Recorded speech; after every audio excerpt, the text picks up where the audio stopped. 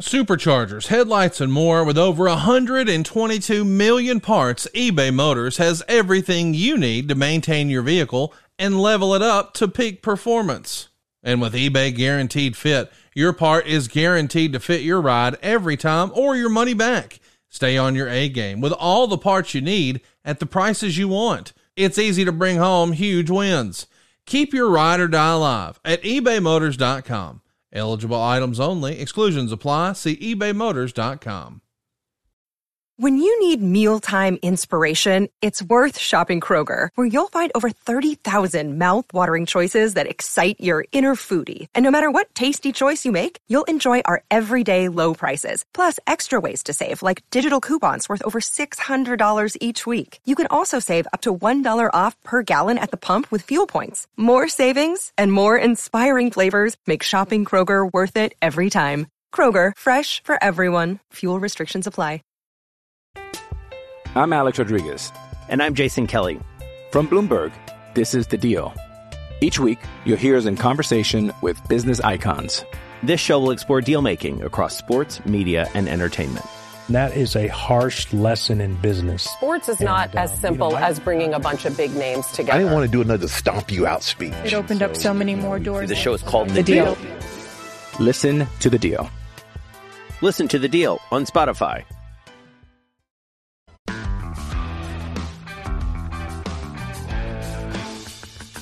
Hey, it's Conrad Thompson, and you're listening to 83 Weeks with Eric Bischoff.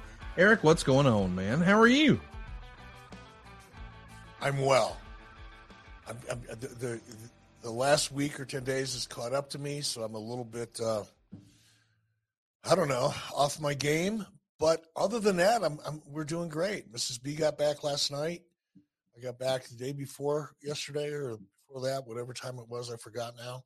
But, yeah, we're just kind of settling in, getting back into our normal rhythm, and I'm looking forward to it.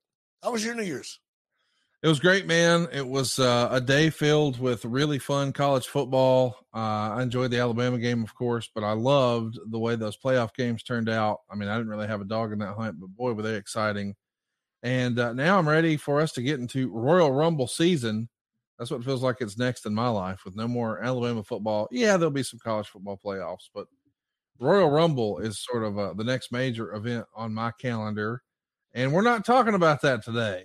Instead, we're talking about, I can't believe this is real, 13 years ago. Where does the time go? Where we're going to launch TNA on Monday night. And, of course, this entire program, 83 weeks, it harkens back to memories of the iconic Monday Night War between WCW and the WWF. And it feels as if that was really what took WCW to the next level. So it makes sense maybe to think that, well, 15 years later, let's do it again. And we try it with TNA. It's announced a few weeks prior, and I'll never forget watching this. I was actually watching the Ultimate Fighter finale. I was a big UFC fan, had loved what they had done with that. By the way, thoughts and prayers to Stephen Bonner, who I think since you and I recorded most recently has passed away. But man, that whole UFC story looks a lot different without that Ultimate Fighter show, and certainly the finale. And you're there with Dixie Carter and Hulk Hogan. Did this feel like a major moment to you, or was it just another day at the office? You mean attending UFC? The announcement of TNA on Mondays. No, it didn't feel like another day at the office. That wouldn't be accurate or fair. It certainly didn't have the energy behind it that Nitro did for a lot of different reasons. But it was a big It was a big move. You know, we knew it was going to get a lot of attention, which was the reason we did it, is to attract new eyeballs and create awareness. And of course there was like the anticipation of, oh my God, I wonder what it's going to do. You know, it was a big deal. It was not another day at the office, but it certainly didn't have the energy behind it that Nitro did. Let's, what'd you think of the association of the Impact product and the big announcement being done on a UFC program. And you've said recently, just a few weeks ago, that you really wanted to lean into Spike being part owner or primary owner of Impact Wrestling. Why not be owned by the TV station? You were comfortable with that from your WCW days. And of course, Spike is airing Impact and the UFC, and the UFC is now chugging along and becoming a much bigger opportunity. And now we know that it's going to be the launching pad for this announcement that Impact is going to Mondays. Did you feel like, was the UFC welcoming to that idea? I only ask because it's been said a lot that, Dana didn't want to confuse the audience, and he felt like he didn't want anything to do with the Pro Wrestling Association at times. And simply because he didn't want people to think that his product was staged or fixed or whatever. So he would tell a guy like Kurt Angle, you can't do both. And obviously we've seen, he did do business with Brock Lesnar and CM Punk. But I'm curious, from your perspective, did you feel welcome at that event and that opportunity? Did it feel weird? It didn't feel weird at all. I didn't feel welcome, and I didn't feel unwelcome. It was, it's very, I don't know. It's just transactional to me. I didn't think that, and I was in the minority, I guess, and probably still am. I just didn't think that there was as much crossover between UFC and professional wrestling as a lot of other people did. And, I think some people felt that it was almost the exact same audience. I'm sure Dana didn't, right? But executives from Spike, certainly management in TNA, and a lot of fans just automatically assume that if you're a UFC fan, you're probably more than likely to be a wrestling fan and vice versa. And I didn't subscribe to that. I still don't. One is a sport and one is drama. One is scripted, one is not. My impression really was and still is that most people who are hardcore, not even hardcore, just big UFC fans, don't get wrestling and aren't interested in it. There's a percentage that are, of course. I don't know if anybody really knows what that crossover percentage is. If it's 2% of the UFC audience that watches wrestling, or 5% or 20% or 80%, I don't know. If anybody else knows that as a fact through research or data, I'd be curious, and especially curious to see how that's changed since Brock Lesnar. I'd like to see how that's changed pre-Brock Lesnar and post-Brock Lesnar. But at the time, I was like, okay, well, this is great. We're on Spike. We're getting a primetime announcement. More than anything, I was excited about the fact that we're preaching to a different audience.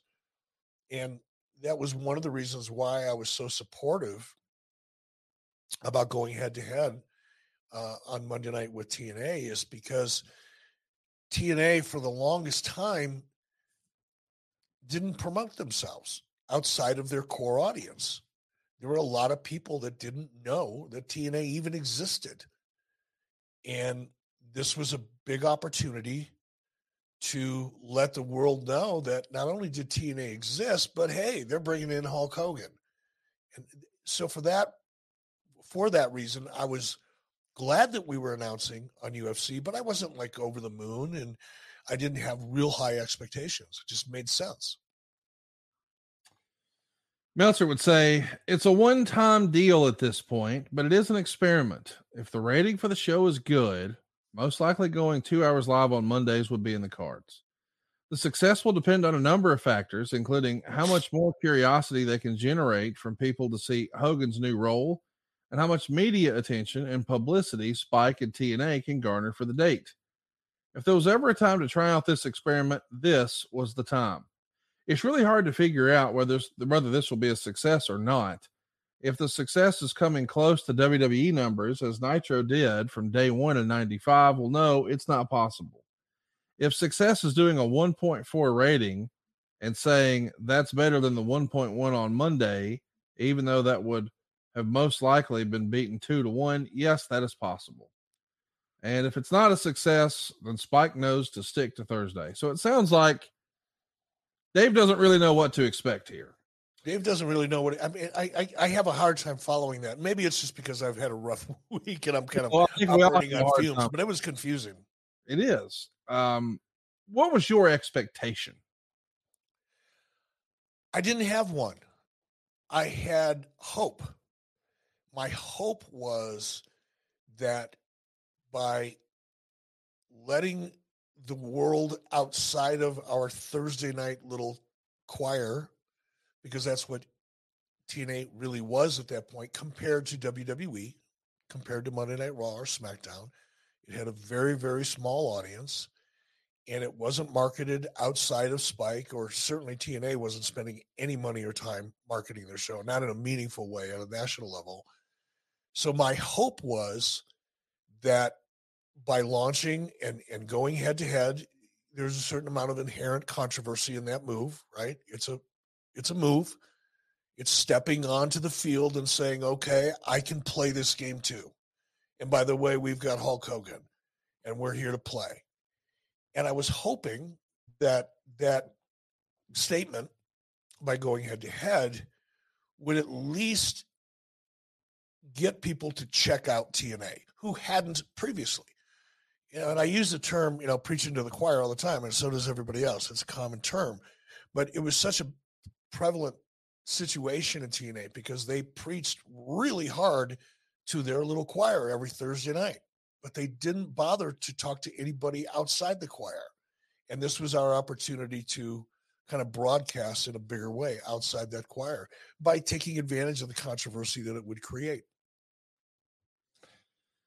Let's talk about the start of the show. When the show opens, it's obvious that there are immediate changes with the show. And the thing that jumps out maybe most of all, it's not a 6-sided ring anymore. It's a 4-sided ring. We've talked about this with Jeff for a long time about, hey, why did this happen? Why was this a thing?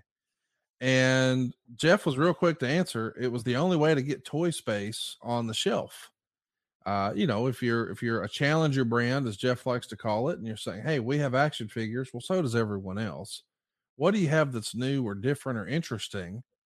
And a bigger ticket item that wasn't just a regular WWF style 4-sided ring, but maybe less traditional, new, innovative, larger, bigger ticket 6-sided ring. That's how you do it.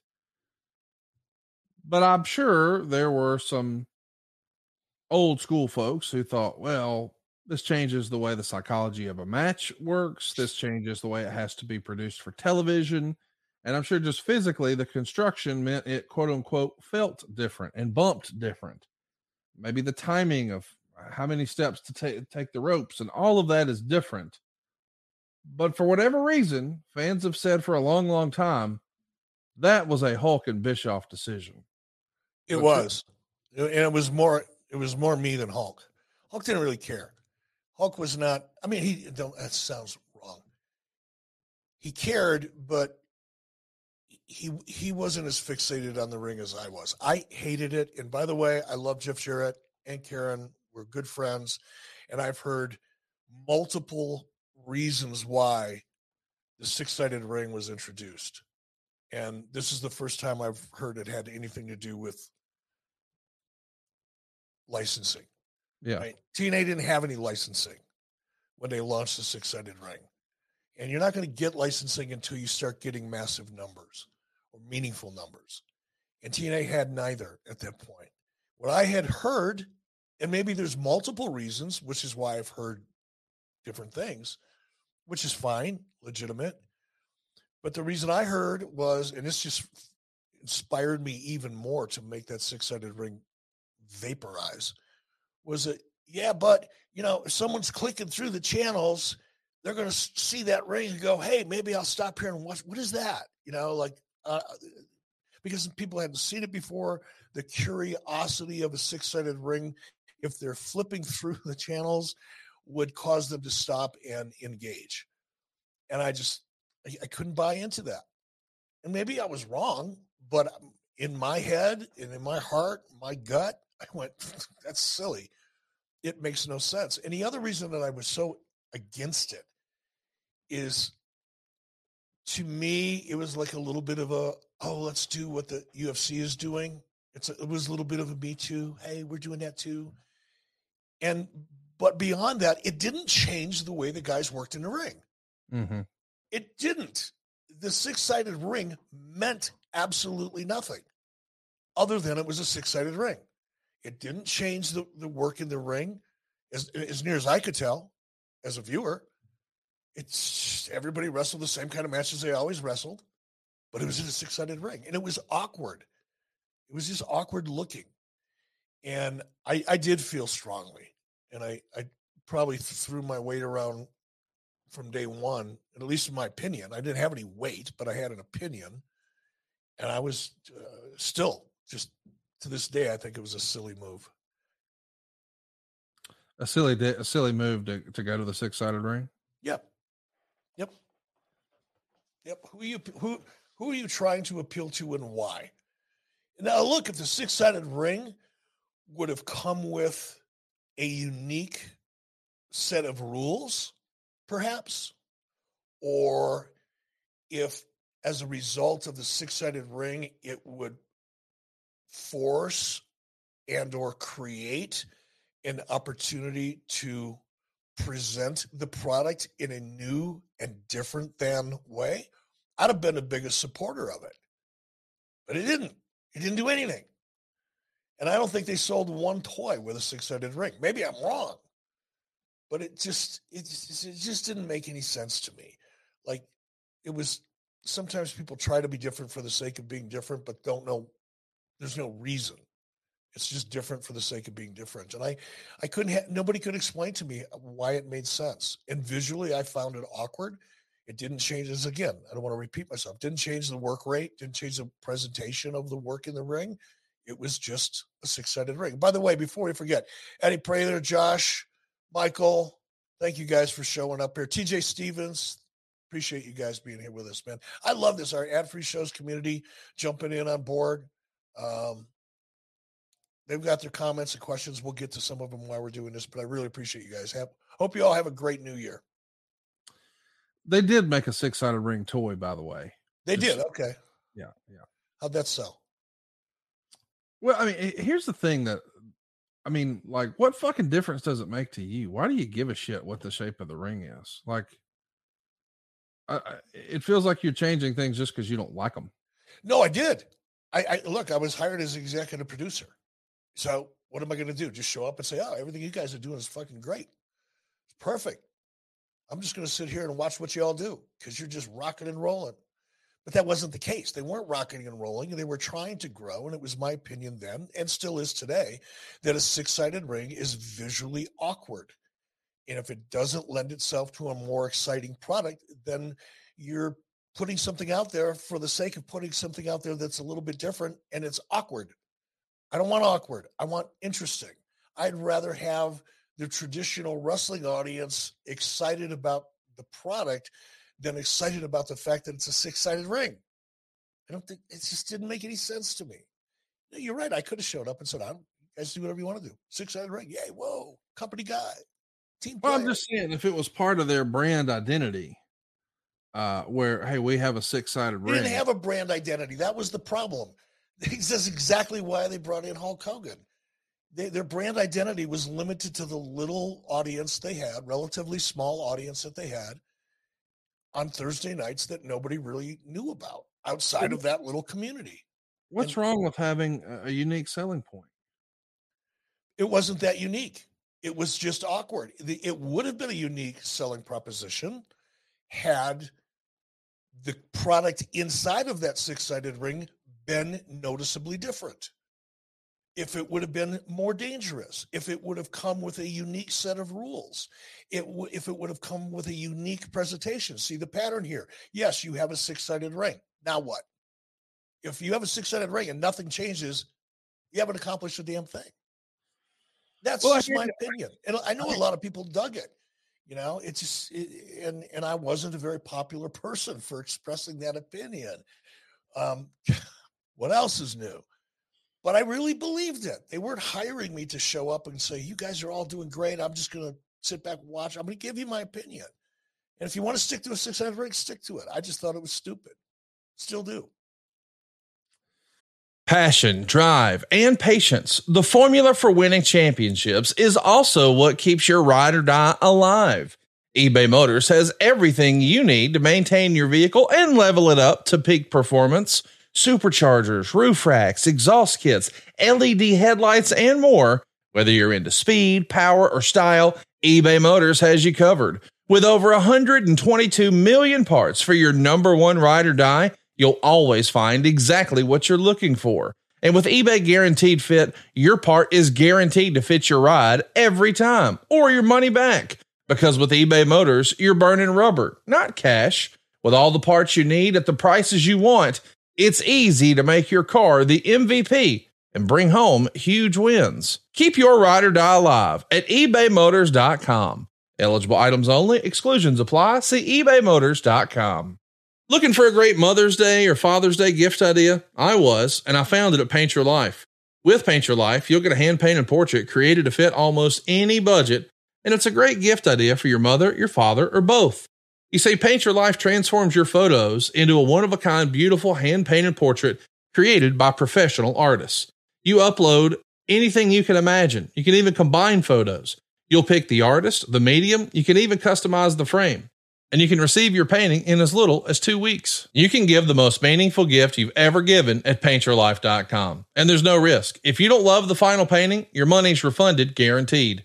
And right now is a limited time offer. Get 20% off your painting. That's right, 20% off and free shipping. To get this special offer, just text the word weeks to 87204. That's weeks to 87204. Text weeks to 87204.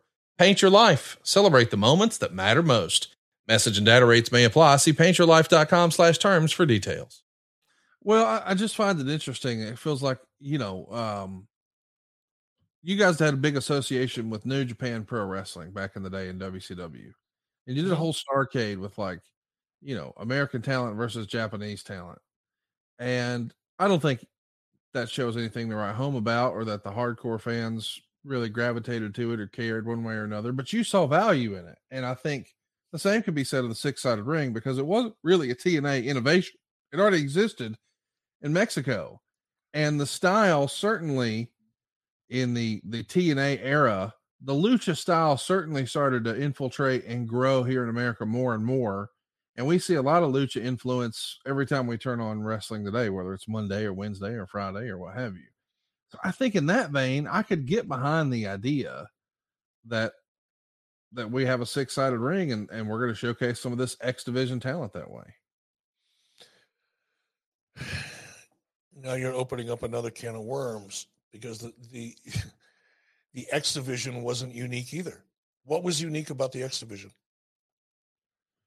Well, I mean, certainly it was the style. They usually showed lighter, more cruiserweight style performers doing more lucha, like Samoa Joe. All right, he's one. Keep going. No, but there was no differentiation. There was no weight limit. There was no positioning of the X Division, other than the only rules are there are no rules, which, by the way, was the same situation in almost every other match in TNA. It was like, oh, let's create, our version of the cruiserweight division, and we'll create a belt and we'll promote it and we'll hype it. But you don't change anything. You don't make it anything. You have to build something in order to sell something. And all they did was create a belt and give it a cool name. It didn't change. I disagree with you. I don't think the X Division helped introduce any more lucha influence on a whole than anything else that happened in TNA. You had a lot of guys that were adapting, as people were around the country, including in WWE, to the AAA influence and the lucha influence. We were seeing more and more of that. But in TNA, it wasn't exclusive in any way, shape, or form to the X Division. And it was one of the things, it was one of the first questions I asked when I showed up. And I didn't, because I didn't watch a lot of TNA before I took the job. In fact, I'd probably seen a total of about 20 minutes of it, because I couldn't stand watching it. I couldn't stand the sound stage. It just looks so small. It just Hey, drove me let me nuts. ask you this. This has been all over me. I don't mean to cut you off, but it's all over me. You were the wrong fucking guy for this job, right? I didn't apply for it. But you took it. And my point is, you have approached every time we've even brought this conversation up today about the 6-sided ring, about the X Division, the sound. It was all stupid and it was terrible, and I didn't watch it. I didn't care. I didn't say I didn't. You're putting words in my mouth. I didn't say I didn't care. You have approached this with more negativity than I've ever seen you approach anything in your life at all. And I ask myself, if Eric really felt this way, why would he even fucking do it? Like, don't even take the gig if you really hated it this bad. First of all, I didn't hate it. I just didn't buy into the logic or the psychology of it. I didn't buy into it. Why go work for a company you don't believe in? I didn't know I didn't believe in the company. I just knew the product I saw on television was not appealing to me. There's nothing wrong with that, Connor. It doesn't make me a negative person. I just didn't like it. And it's not that I didn't like the talent. I didn't know any of the management. I didn't have any personal feelings about anything. It wasn't hate by any stretch of the imagination. But the reason, because I would hear about TNA and I'd hear about the Impact Zone, so I'd check it out. And to me, it looked like, worldwide wrestling from the Disney MGM studios with a lot of talent that I didn't know. And that's not a criticism. That was my impression of it. And because that was my impression of it, I didn't watch it on a regular basis. When I got there, as to why I took the job, I've talked about it, a lot. I didn't apply for the job. I was very hesitant to take the job. I only got hired because they wanted Hulk Hogan, and Hulk Hogan didn't want to go to TNA unless I was there to oversee his stories or his character. That's why I went.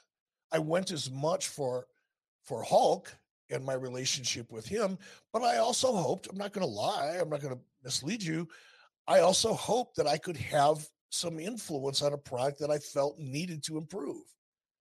And I expressed those feelings loudly, clearly, professionally. I didn't yell and throw shit, but it's not that I hated anybody or anything. It's just that I looked at that product and I just couldn't look. Where did I come from?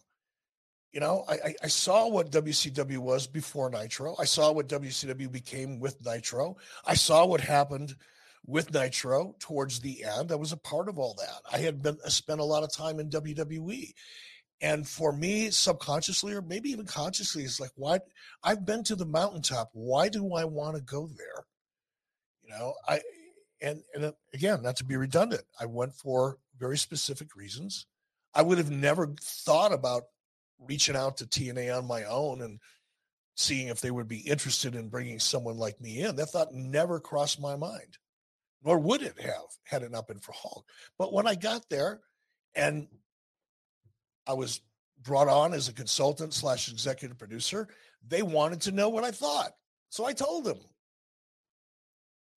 I mean, I don't know how else to perform in that role. Somebody asked you a question, Eric, what do you think of 6-sided ring? I think it doesn't make any sense. What do you think of a lethal lockdown where we have cage matches for the entire pay-per-view? Doesn't make any sense. I think it's dumb. Why would you do that? Doesn't mean I hated anybody or anything.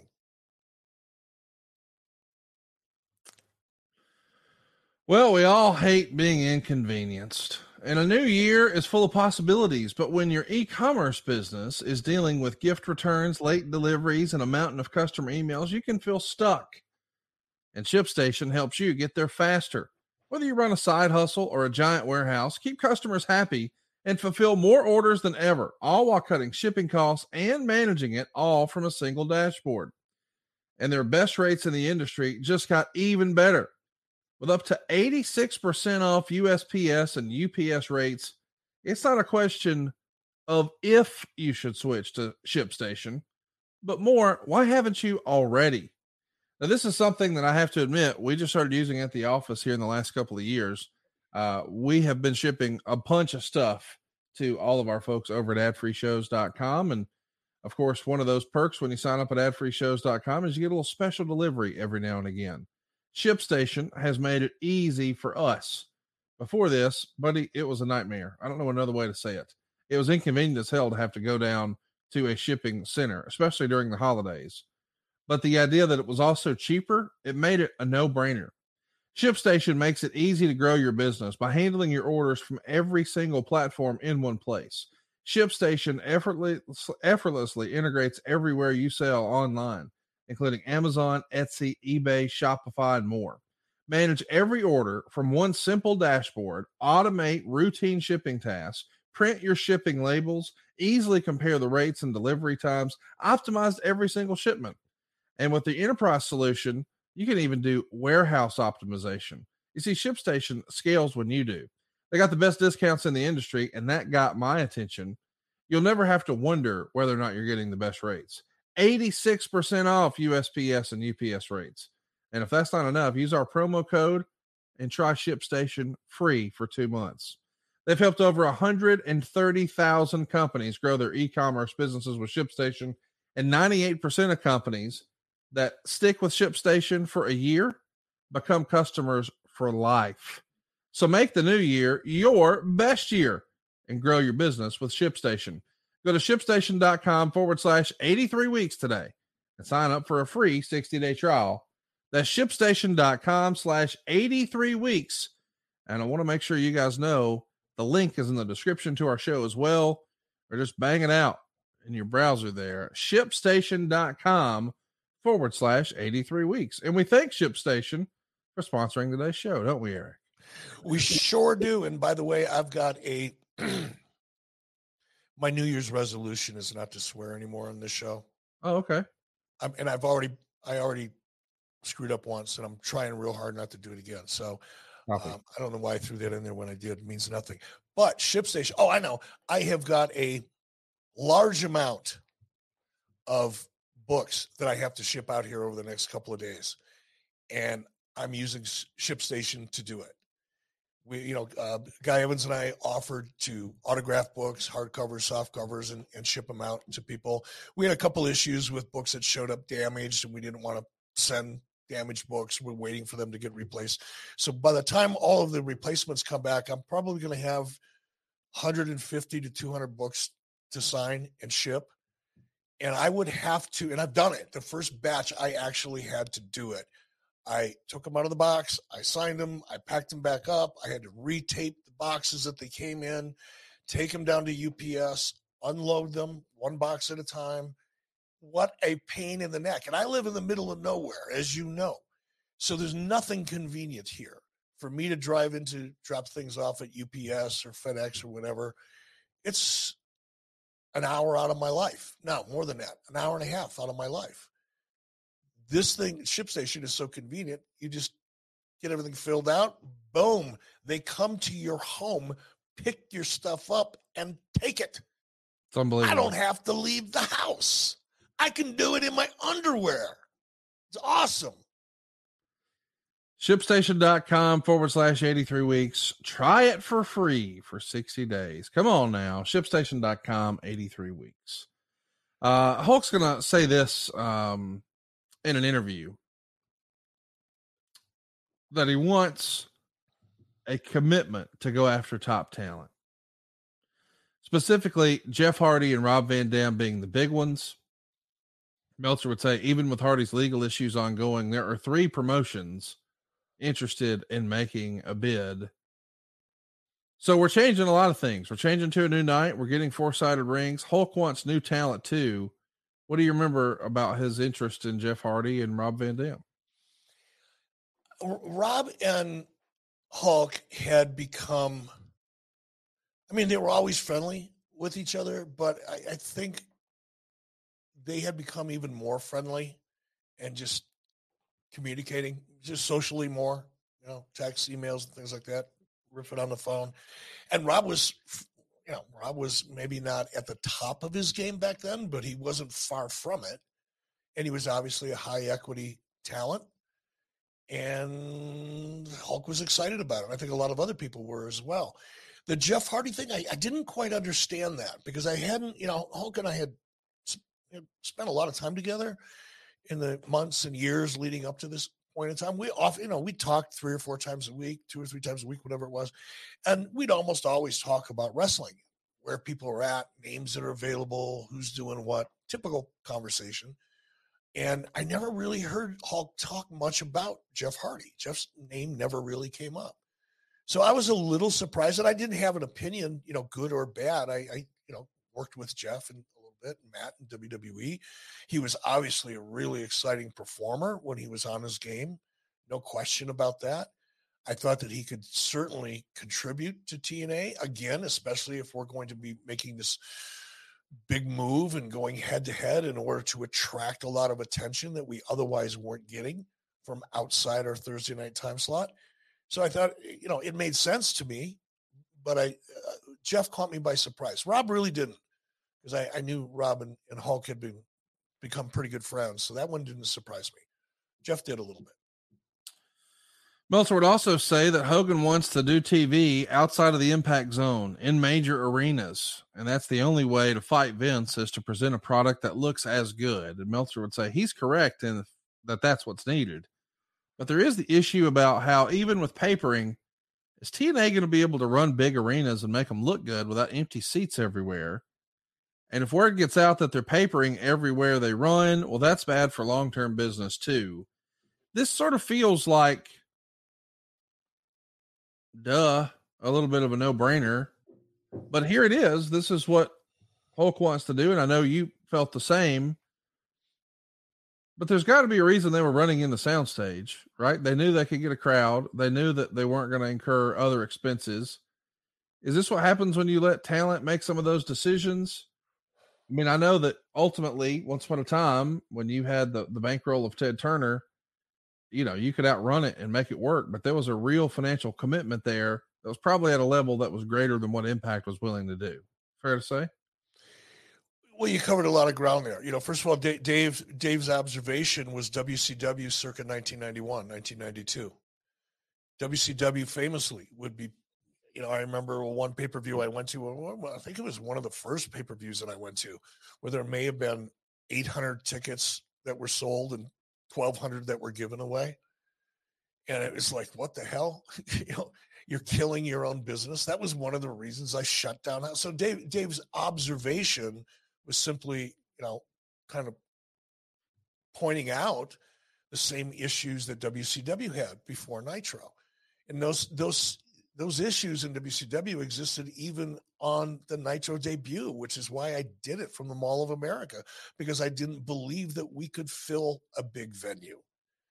And the goal for going to bigger venues didn't mean that all of a sudden we're going to go run the Alamo Dome, or we're going to run the Target Center in Minneapolis, which was what it was called back then. We're not going to go to 15 and 20,000 seat arenas right off. You're not going to go from a sound stage where you were giving tickets away. Nobody was buying tickets there either. There was no revenue. You just show up and watch a show. The idea of taking the show on the road and going live, look, if the goal was, and it was expressed to me that it was, we want to be more competitive with the WWF. Nobody said to me, nobody from Spike TV, nobody internally at TNA ever said, we want to be bigger than WWE. But they did want to be far more competitive than they were. And Hulk's observation, as well as mine, and I was vociferous about expressing it, was that you've got to get the show out of the soundstage. Why did I feel so strongly about it? Because I did it. I was forced to do shows in a soundstage, and they were horrible. Yes, you solved a couple problems. You could actually get bodies in the building, but it just wasn't the same as the energy and the scope that being in a traditional arena provided. And Hulk was right then, as was I.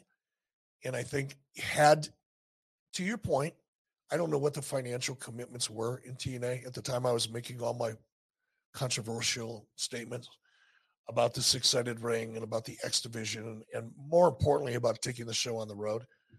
I don't know what anybody was willing to do. I wasn't involved on the business side of things. I was just there to say, look, if you want to do X then here's the Y and the Z that you're going to have to do to get there. You're just going to have to. And taking the show on the road was one of them. TNA is going to do a really heavy marketing campaign with ads focusing on the debut of Hulk Hogan. And of course, the WWE is going to respond. They're going to start promoting that Bret Hart will finally return to Monday Night Raw for the first time since 1997. And Hulk is going to continue to do some publicity and even saying that he thinks the show will do a 3.0 rating. And Lord knows we love us some Hulk Hogan here on this program. I wouldn't be doing podcasts if it wasn't for Hulk Hogan. He is the reason I'm a wrestling fan. But I know occasionally he's told a couple fish tales along the way. And man, a 3.0 seems like a stretch. Did you ever think that was real, or is this just Hulk not letting I mean, he's being a promoter, right? He's being a promoter. Yeah. What's he supposed to do? Come out and say, "Hey, I'm joining TNA, and we'll be lucky if we get a 1.5." Can't say that. You know, it is what it is. And look, I think we all see it today. You know, wrestling talent has a tendency to be wrestling talent, which is you're putting yourself over, you're putting their company over, you're putting the match that's coming up next week over. You know, it's inherent to what you do as talent. You know, I mean, I think within the last year or so, year and a half, Chris Jericho came out and said, by the end of the year, we're going to be getting bigger numbers in WWE or something to that effect. I'm paraphrasing it. Do I think that Chris really believed that? I don't. But what's Chris supposed to do? I mean, he's fighting, he's representing, he's fighting, he's representing his company, he's fighting for his company, he's promoting his company, he's doing all those things and himself. But you got to take it with a little bit of a grain of salt. Hey, it's Kaylee Cuoco for Priceline. Ready to go to your happy place for a happy price? Well, why didn't you say so? Just download the Priceline app right now and save up to 60% on hotels. So whether it's Cousin Kevin's Kazoo Concert in Kansas City, go Kevin, or Becky's Bachelorette Bash in Bermuda, you never have to miss a trip ever again. So download the Priceline app today. Your savings are waiting. Go to your happy place for a happy price. Go to your happy price, Priceline. I'm Alex Rodriguez. And I'm Jason Kelly. From Bloomberg, this is The Deal. Each week, you'll hear us in conversation with business icons. This show will explore deal-making across sports, media, and entertainment. That is a harsh lesson in business. Sports is not as simple as bringing a bunch of big names together. I didn't want to do another stomp you out speech. It opened up so many more doors. The show is called The Deal. Listen to The Deal. Listen to The Deal on Spotify. I believe what you're referencing is it was last September, or actually not last because we're in 2023 now. September of 2021, he said he thought AEW ratings would overtake WWE in the next year. And well, unfortunately that didn't really happen. But again, is anybody criticizing? And I'm not saying that we should. I think there's very few people in the business today that I respect as much as Chris Jericho. But do I hold the fact that Chris said that against him? Absolutely not. What's he supposed to say? He's out there. You know, sometimes you put stuff out there in the universe and eventually it starts to happen. Yeah, you speak that shit into existence. I get it. So I get that. It was no different with Hulk Hogan. But because it was Hulk Hogan, you know, it's like, oh, fuck, there it goes. Oh, there I did it again. Doggone it. I mean, listen, I know there's been a little bit of a controversy lately on some podcasts where people are debating, you know, Chris Jericho. I don't think there's any debate. You got to give that dude credit for just constantly innovating. And he somehow found a way to have an extra 10 hours a day. I mean, between podcasts and cruises and touring rock bands and books and wrestling and I don't know how he does it all. However, he's kind of the modern day Hulk Hogan, is he not? I think in some respects I actually have, I don't want to say more respect. You can't really compare Hulk Hogan to Chris Jericho just because of the eras and the nature of the business or the condition of the business at that time. No one's ever going to be able to repeat what Hulk Hogan did because Hulk Hogan was one of the first major wrestling talents that crossed over in such a monster way. Sports Illustrated, Johnny Carson. I mean, Hulk Hogan was everywhere. And arguably, I think Hulk Hogan, well, look, in my opinion, whatever it's worth, Hulk Hogan and Vince McMahon changed the wrestling industry. Yes. Right. And I don't think either one of them individually would have been able to pull off what they pulled off, but those two together was a magnitude of 5. And it was amazing. And that situation is never going to exist again. So that's why I say it's really unfair. Whether you look at The Rock, you look at Austin, you look at Ric Flair, you look at some of those big names, Randy Savage, they all came in a specific period of time or era, and those conditions will most likely not ever exist again. But if I look at Chris Jericho and what he's done, and, between, touring with his band and his podcast, which has been around longer than this one. Yeah. He's been around. He's been doing it for a long time at a very high level and making great money with it. The fact that he's able to reinvent his character and reinvent himself so many different times. Hulk's done it twice. He was red and yellow Hulk Hogan, and then he turned into NWO Hulk Hogan, and he turned back to red and yellow Hulk Hogan. Chris Jericho has reinvented himself 4 times in the last 2 years. Mm-hmm. So I don't think you can really compare them, but I have nothing but respect. And I think in the sense that Chris Jericho has become Chris Jericho Inc., as opposed to just Chris Jericho, the talent, I think it's nothing but respect. Nothing but respect. Totally agree. You have to be impressed with what he's done. To be clear, I wasn't comparing the impact that Hulk Hogan had on the wrestling business that Chris Jericho did. I was trying to respond to your comparison of saying, well, it's funny because when Jericho says this, he doesn't get criticized the way Hulk Hogan does. I think that started to change. I think a lot of people perceived a relationship between Hulk Hogan and Eric Bischoff, and they say, oh, well, these guys are pals, so he's always going to be figured in near the top, and he's always going to try to, get his way or whatever. And now that narrative has started to exist about Chris Jericho and Tony Khan. I'm not there. I'm not saying it's true. I don't care. But I know that there are people out there who are saying, oh, well, he only tries to attach himself to a talent when they get some buzz and he uses it for himself. And he's not really helping them. He's helping himself. And they said that exact same thing when Hulk Hogan lost to Billy Kidman.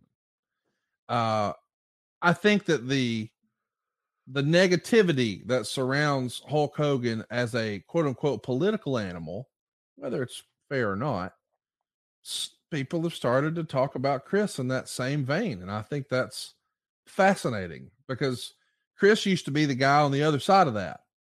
These old guys are taking our spots and blah, blah, blah. Oh, yeah. I get a big kick out of that. Every time I do get a kick out of that.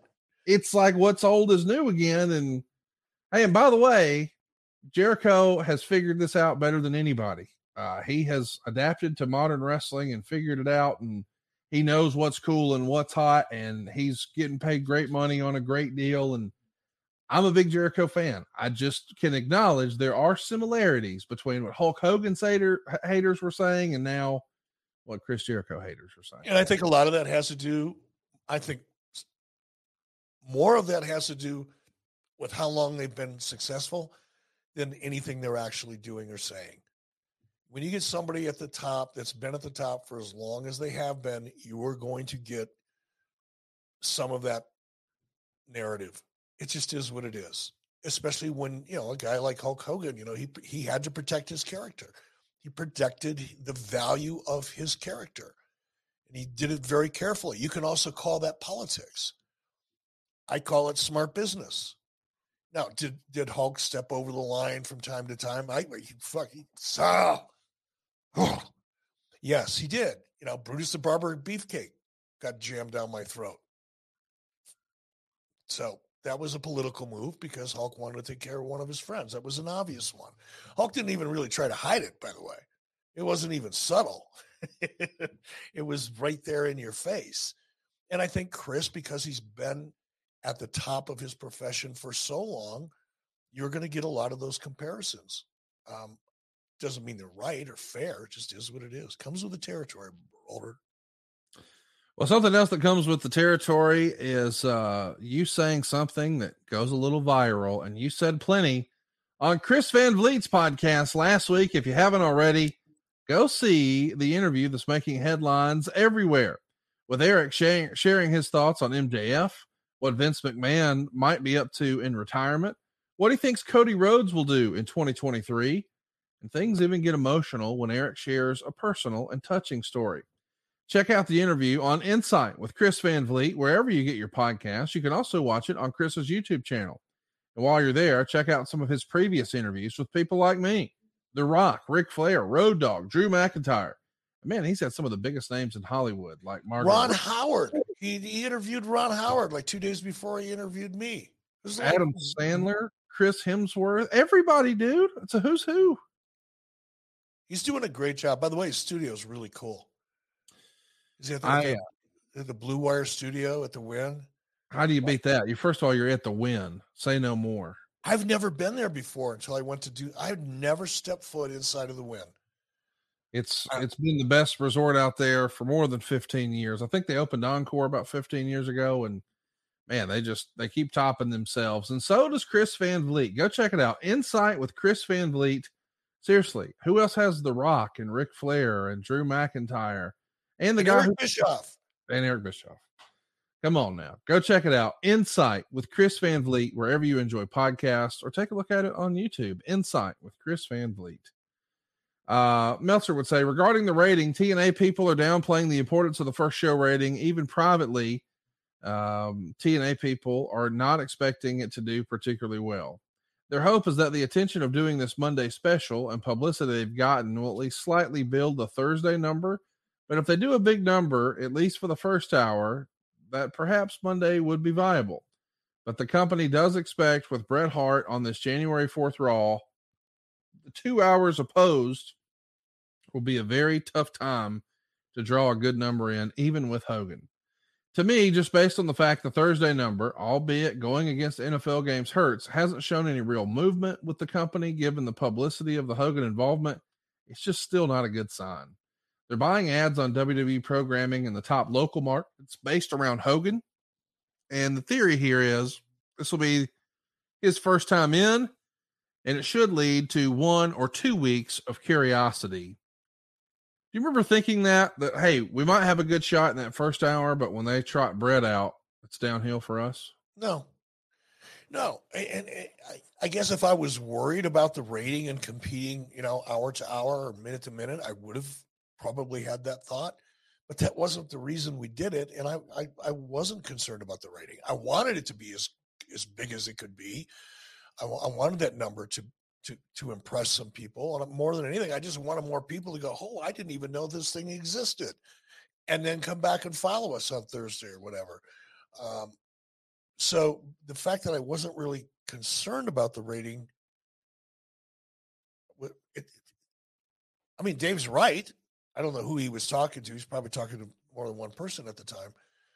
But it wasn't like we were downplaying it and hiding it. We're afraid we're not going to do well. And there's some, skepticism and, internal debate and all that. That's the kind of drama narrative that Dave likes to print and discuss, but it wasn't true.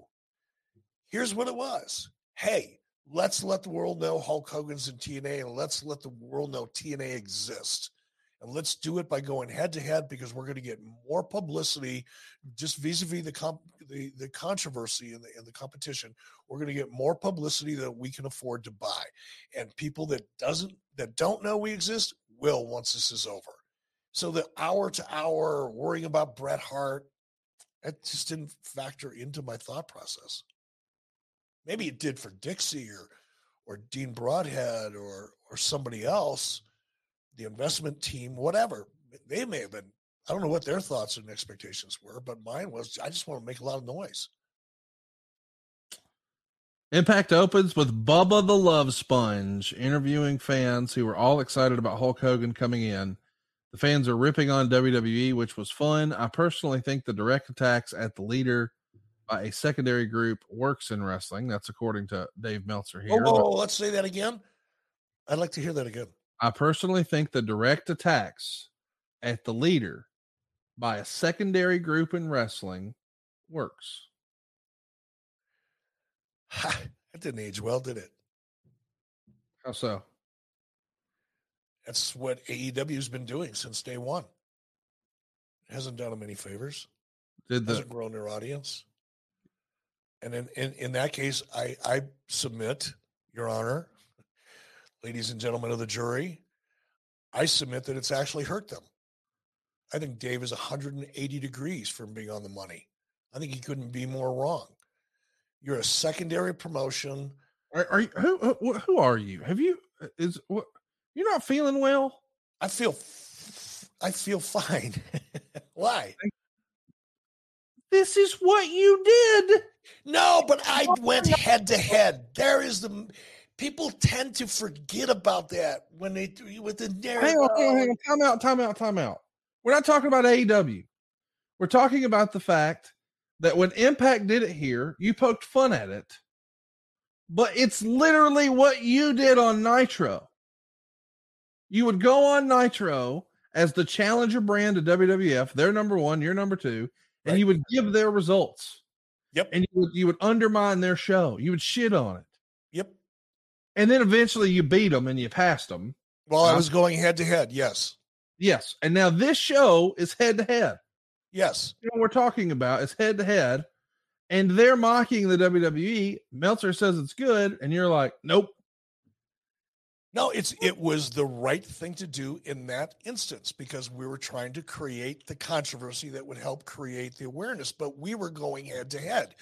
My position with regard to AEW is that they're going after number one and they're taking shots at number one, but they're not willing to go head to head. There's a big difference between the two situations. And if you can't see that, it's because you choose not to. No, it's because you have selective memory. You have this incredible ability, much like Ric Flair, to compartmentalize shit and just tuck it away and forget it ever existed. And I love you for that. That's a healthy way to live life. But Lord, let's don't act like WWE didn't go out of their way to go head to head with AEW with their NXT brand. And you're going to say, oh, it's developmental. It's not the same. It's not. AEW never tried to go head to head. WWE tried to challenge their brand and got their ass beat week in and week out. That's the way it happened.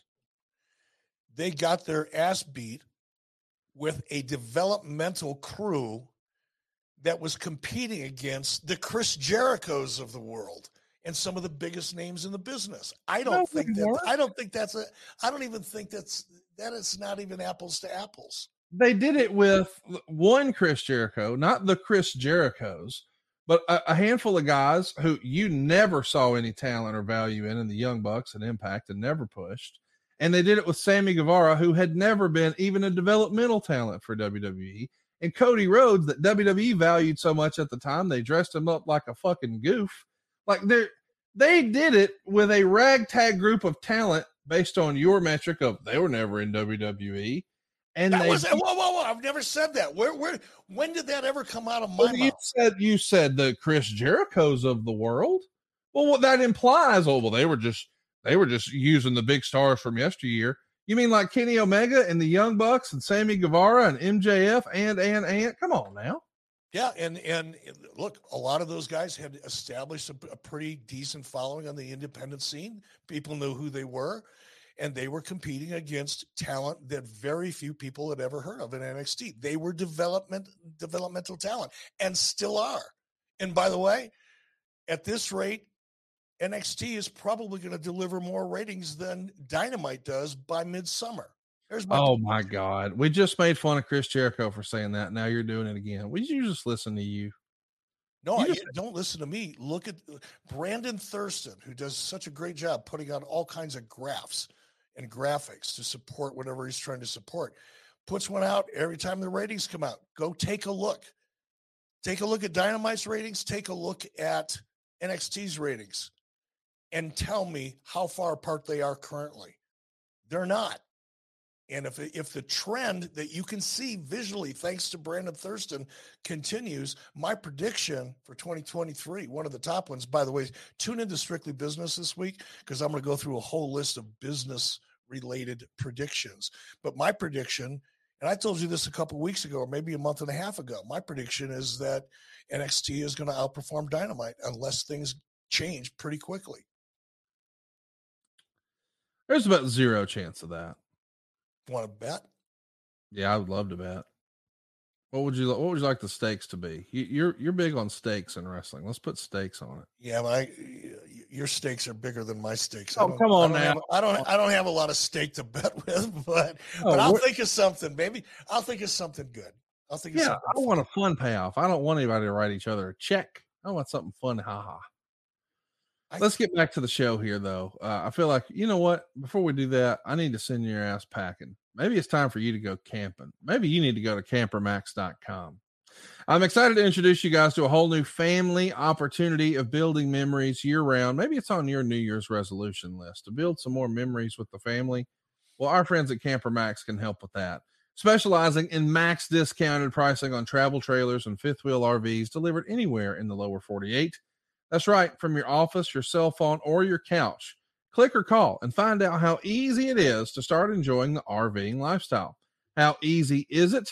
Well, the Camper Max discount will fit any budget, offering easy financing with extended terms. It really is just too easy. Visit campermax.com. There's 2 X's in Max, CAMPERMAXX.com, or give them a shout at 256-320-7033. These guys are longtime friends of mine. Anytime I've needed an RV, you've maybe heard my crew going to a show or a pay-per-view or a live event and rolling up 10 deep. Well, we called my man Rod Wagner over at Camper Max, and he made it happen. He'll take care of you too. Just be sure to mention my name. Just mention Conrad. You get that old friends of a friend deal. It's campermax.com, CAMPERMAXX.com. By the way, if you're looking to purchase a motorhome, hang in there. My buddy Rod is working on that now. Campermax.com. Let's talk about the first match on the show here. It's a Steel Asylum X Division match. Chris Sabian, Alex Shelley, Homicide, Jay Lethal, Consequences Creed, Suicide, Amazing Red. By the way, Consequences Creed is Xavier Woods of New Day. He was here way back when. Who knew? You got a whole bunch of guys doing a whole bunch of moves, and then Homicide gets stuck at the top of the cage. This is a regrettable deal here, man. We're supposed to be trying to climb out of this cage. Homicide's supposed to figure out a way to escape. Instead, he just winds up dangling here at the top of the cage. It's a mess.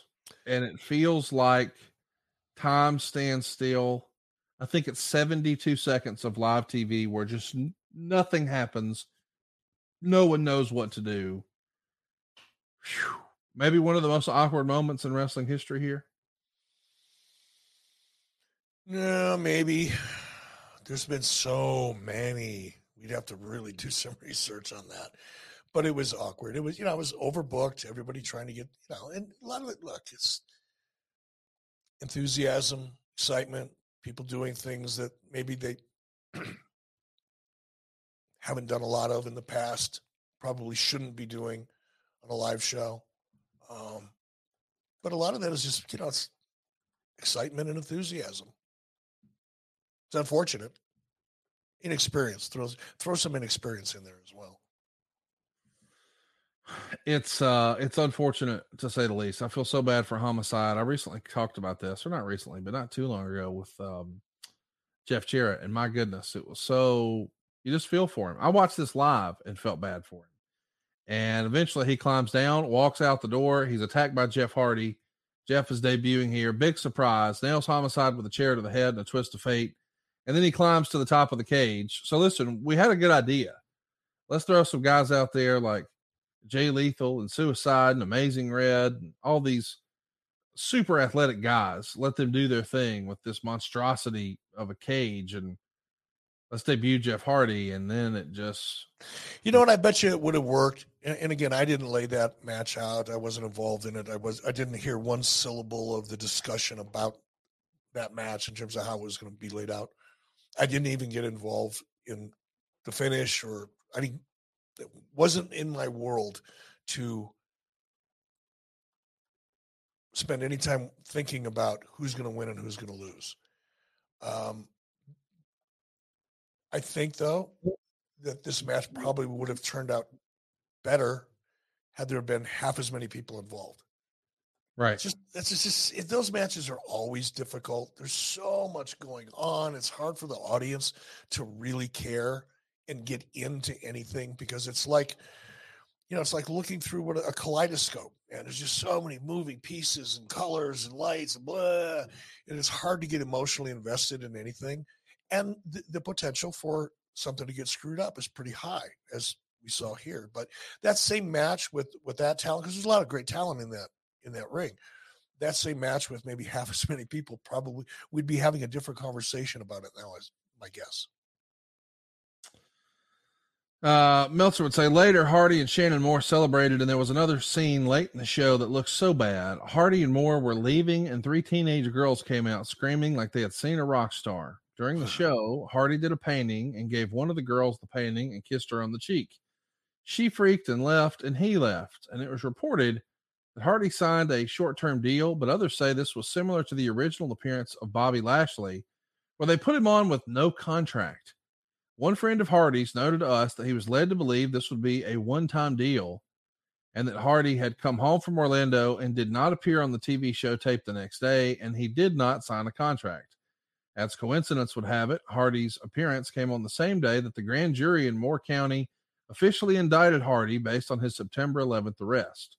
Police came to Hardy's home in Cameron, North Carolina, and claimed they found 262 Vicodin pills, 180 Soma pills, 555 milliliters of anabolic steroids, and residue of powdered cocaine and drug paraphernalia with a street value of $2,500. So listen, we got a guy who's in a lot of legal trouble here. We're putting him on TV, but maybe the thing that has wrestling fans scratching their heads the most is you're doing it without a contract. Did you know that? Or is this just rumor? I did not know that. Meltzer would say they kept showing a limo driving down the interstate with a police escort as Hogan is on his way to the building, which led to some comedy later. Kevin Nash did a promo noting that he's the smartest man in wrestling, but that Hogan was his mentor. And he said every company Hogan had ever worked for, he'd been the number one guy. Another guy who slept through the entire period from 1998 to 2000. So that's Dave Meltzer's commentary on it. What do you think about the inside baseball references of he's always been the number one guy, but he was my mentor? Is that too inside for you, or is that okay? Is there a line, I guess, where we're doing the work, shoot, and insider lingo? I know some people are all the way against it. Others say a little here or there is okay. Where is the line? Does one exist? I don't know. Things have changed so much, right? I mean, there's so much social media. And Conrad, if someone could accurately, not just using anecdotal information, but accurately provide the number of people that watch wrestling but also engage in, let's call it 1 hour a week worth of wrestling social media, whatever, Twitter, Facebook, whatever. I would be really interested in that number. I've always believed when I was active in the business, my theory was that 10% of the people that watch wrestling actually read dirt sheets or the internet or subscribe to wrestling websites and things like that. I don't know. Maybe it's 50%. I don't know, and I don't think anybody else does either.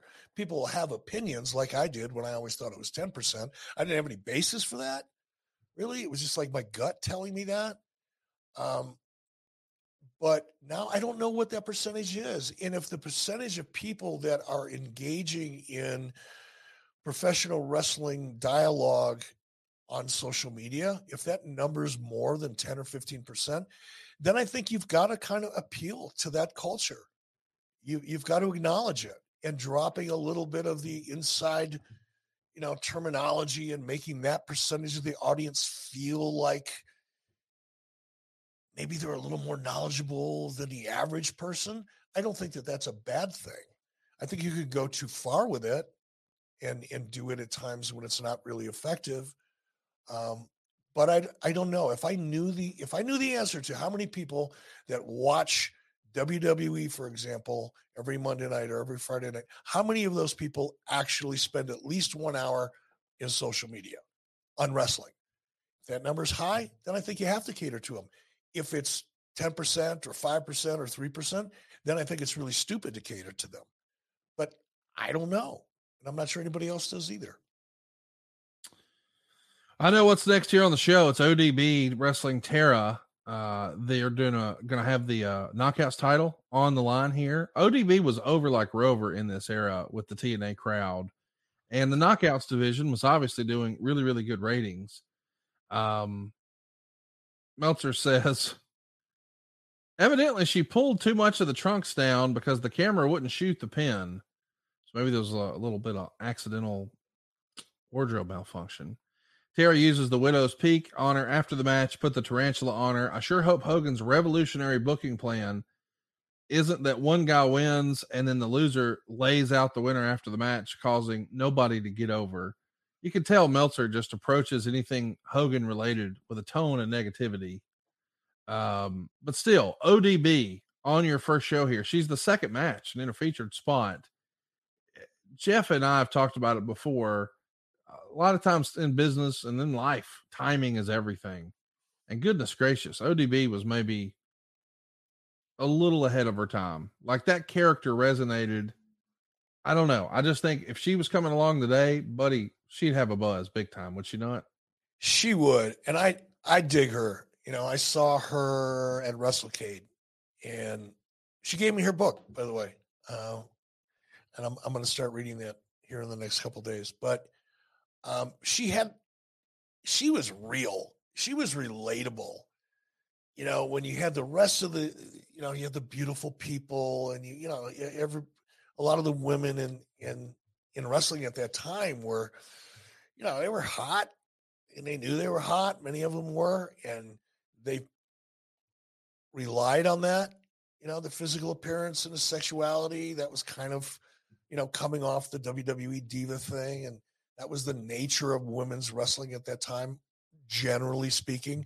And here you have someone that comes along and she is the exact opposite of all of that.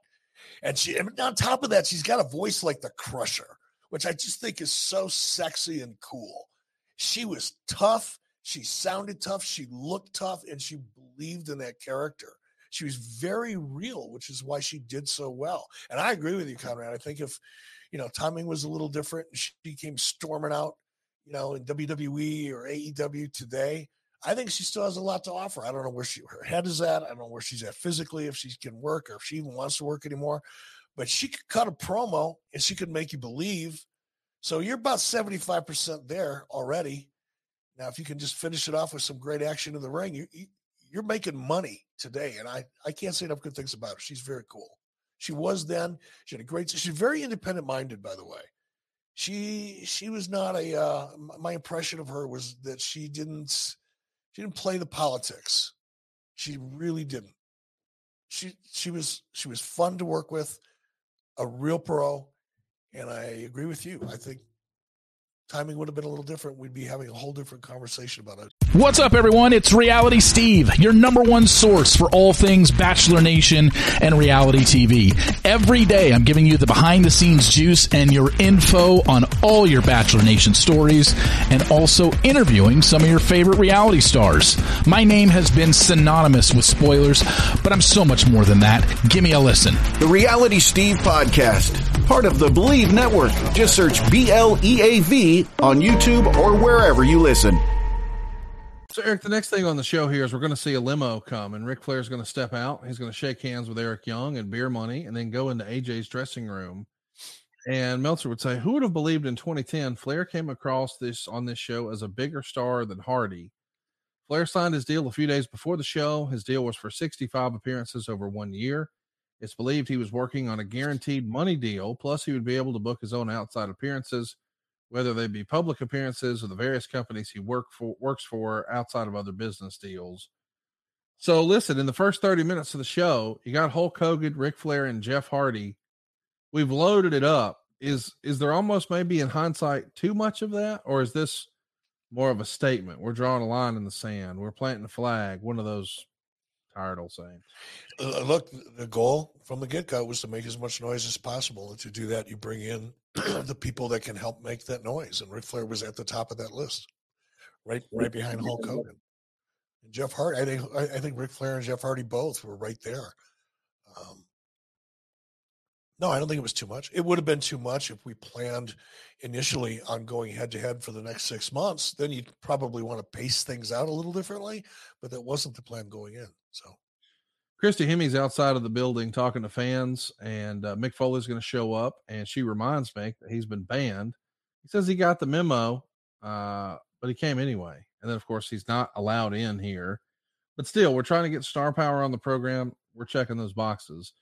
And then Bobby and Crystal Lashley come out. Crystal does all the talking, saying basically that pro wrestling is beneath Bobby and far more low class than MMA. Of course, that gets a lot of heat. What do you think of Crystal as a character? Boy, I had such little interaction with her. It's hard to really remember. She was, Bobby was easy. Bobby was like working with butter. He was so easy. I'm talking about backstage, right? Just classy, easy, professional. Crystal was not. She was a little hard to deal with. And she kind of ran that show. So that created a little bit of tension as time went on. You know, she got in the way of Bobby's career. Not that it hurt Bobby at all. Obviously, TNA was not going to be where Bobby was going to end up. But Bobby, I actually fired Bobby Lashley in TNA. It wasn't my decision to fire him. I was just voted the guy to go tell him. Can you believe that? And it was really because of her, not because of Bobby. But I don't know if it was Dixie that won. It had to be Dixie. Somebody made the decision that it was time for Bobby to go, but nobody wanted to go tell him. So I got nominated. It's like, yeah, it's not my decision to fire him. I'm just giving him the bad news. I don't care. But it was not because of Bobby. It was because of her. Did you tell him that? No. Nope. Do you think you should have? Do you think I should have? I'm asking. Yeah, I probably should have, right? But I wasn't involved in the conversation. I don't even know why they were fired him. Well, I had a sense because creative was just difficult with her. And not with Bobby, but with her. And I could put two and two together. I understood why whoever was making the decision made the decision. And I think in retrospect, yeah, I should have been more honest about that. But I think because I didn't really know why the decision was made, I didn't want to get into the conversation. Last thing I would want Bobby to do is, well, what can I do differently? Because I wasn't a part of the discussion in terms of letting him go. And I guess I could have said, Bobby, the process is just too cumbersome with your beautiful wife here involved, and we've made a decision that you'll be better off somewhere else. I could have and probably should have done that, but I didn't. I was just pretty straightforward with going to let you go. How did he take it? Great. I don't think he was surprised, actually. If he was, he certainly didn't sell it. It was a very, I don't want to say cordial, but it was a very calm, business-like conversation. There was no emotion in it whatsoever. Well, next up, we see Velvet Sky, Madison Rayne, and Lacey Von Erich playing strip poker backstage. Sky, in fact, notes they're doing it for ratings. Meltzer says, evidently nobody learned from the ratings of that mud wrestling deal. Then again, if these guys learned from their mistakes, we would have never had WCW's last few Oh years. God, is he just? I don't know. Well, whatever. Scott Hall and Sean Waltman are trying to get in. They're denied entrance. Meltzer would say evidently they have more experience sneaking into buildings because they were inside within minutes, and it took Foley more than 2 hours to get in, which is funny. Hogan finally arrives, comes out for a promo. He's the NWO Hogan with the black sideburns and black outfit. Gets a big reaction from the fans, and they're just a few weeks away from when Styles and Daniels were tearing it up, and the crowd was chanting here, "Fuck Hulk Hogan." And now here we are with a big reaction. I guess it's just, you're getting that star pop, baby. Brooke and Jennifer both shown in the crowd. Hogan's going to give a pep talk about how NWA or TNA rather is going to be number one. And then he talked about how he spent all day in the back talking to talent. As a reminder, we just showed him in a limo arriving. Well, he spent all day, and then he drove down. He had to go back to Tampa to get some Mexican food and make it back to the building on time. So you just got to be a little careful about being too critical here. You don't know what actually went on all day long. Hall and Waltman jump the rail. Hogan not only tells security to let him do so, but then he gives them a mic. And Hall and Waltman are acting like they want to relive WCW. Hogan says he's not going to allow them to ruin this company. And Meltzer would say, I can't believe they're still booking angles for 1% of their viewing audience. Now that's really funny. That's really funny. That cracks me up. Another Booker of the Year 2 times. Hogan said that this time they have to do the right thing for business. And Nash comes out and says, Hogan's been talking differently on the phone to him. And then out you come. And you guys talk about how all of us together changed the business. We took on an 800-pound gorilla and threw him in a monkey cage. And this eventually leads to you guys tearing up the script, and I don't know where we're going with this. Do you remember being in the ring and feeling like this was a major happening just because you were there? Or did you have the creative in mind? I mean, when Hogan asked for a format, it feels like we're just acknowledging, okay, here's our phony wrestling show, and then tears up the script. And he says something like, anyone here who can't wrestle or talk should go up north. This is too inside baseball, is it not? Yeah, I didn't like it then, and I like it even less now. Yeah. Nah. That scene didn't really, I mean, it's hard for me to remember the process or the conversation regarding the creative that led up to that scene, because it was a minute ago. But the way you just laid that out, it didn't make any sense. It was a bad creative choice. You crushed it. You did a great job on this segment, but I just feel like, man, we're talking about format, and Meltzer would say, I guess they had been advertising a barbed wire match for earlier in the show. And one of you was supposed to say, we're not doing stupid gimmick matches. It's just going to be a wrestling match. I get that we're saying, hey, we're hitting the reset button, but this feels, I don't know, self-serving. It doesn't feel like it has the audience. It was. I honestly think what happened is Hulk probably got a little lost. Yeah. Out there and just started ad-libbing and getting through it. Yeah. That would be my guess, because that wasn't the intention. I don't believe that would have been the intention going in. The intention going in is, look, we're here we're going to shake things up. We're going to, whatever you're used to seeing, you ain't going to see that anymore. It's a new day. It's a new world. That was the intention. But even that, isn't that a mistake?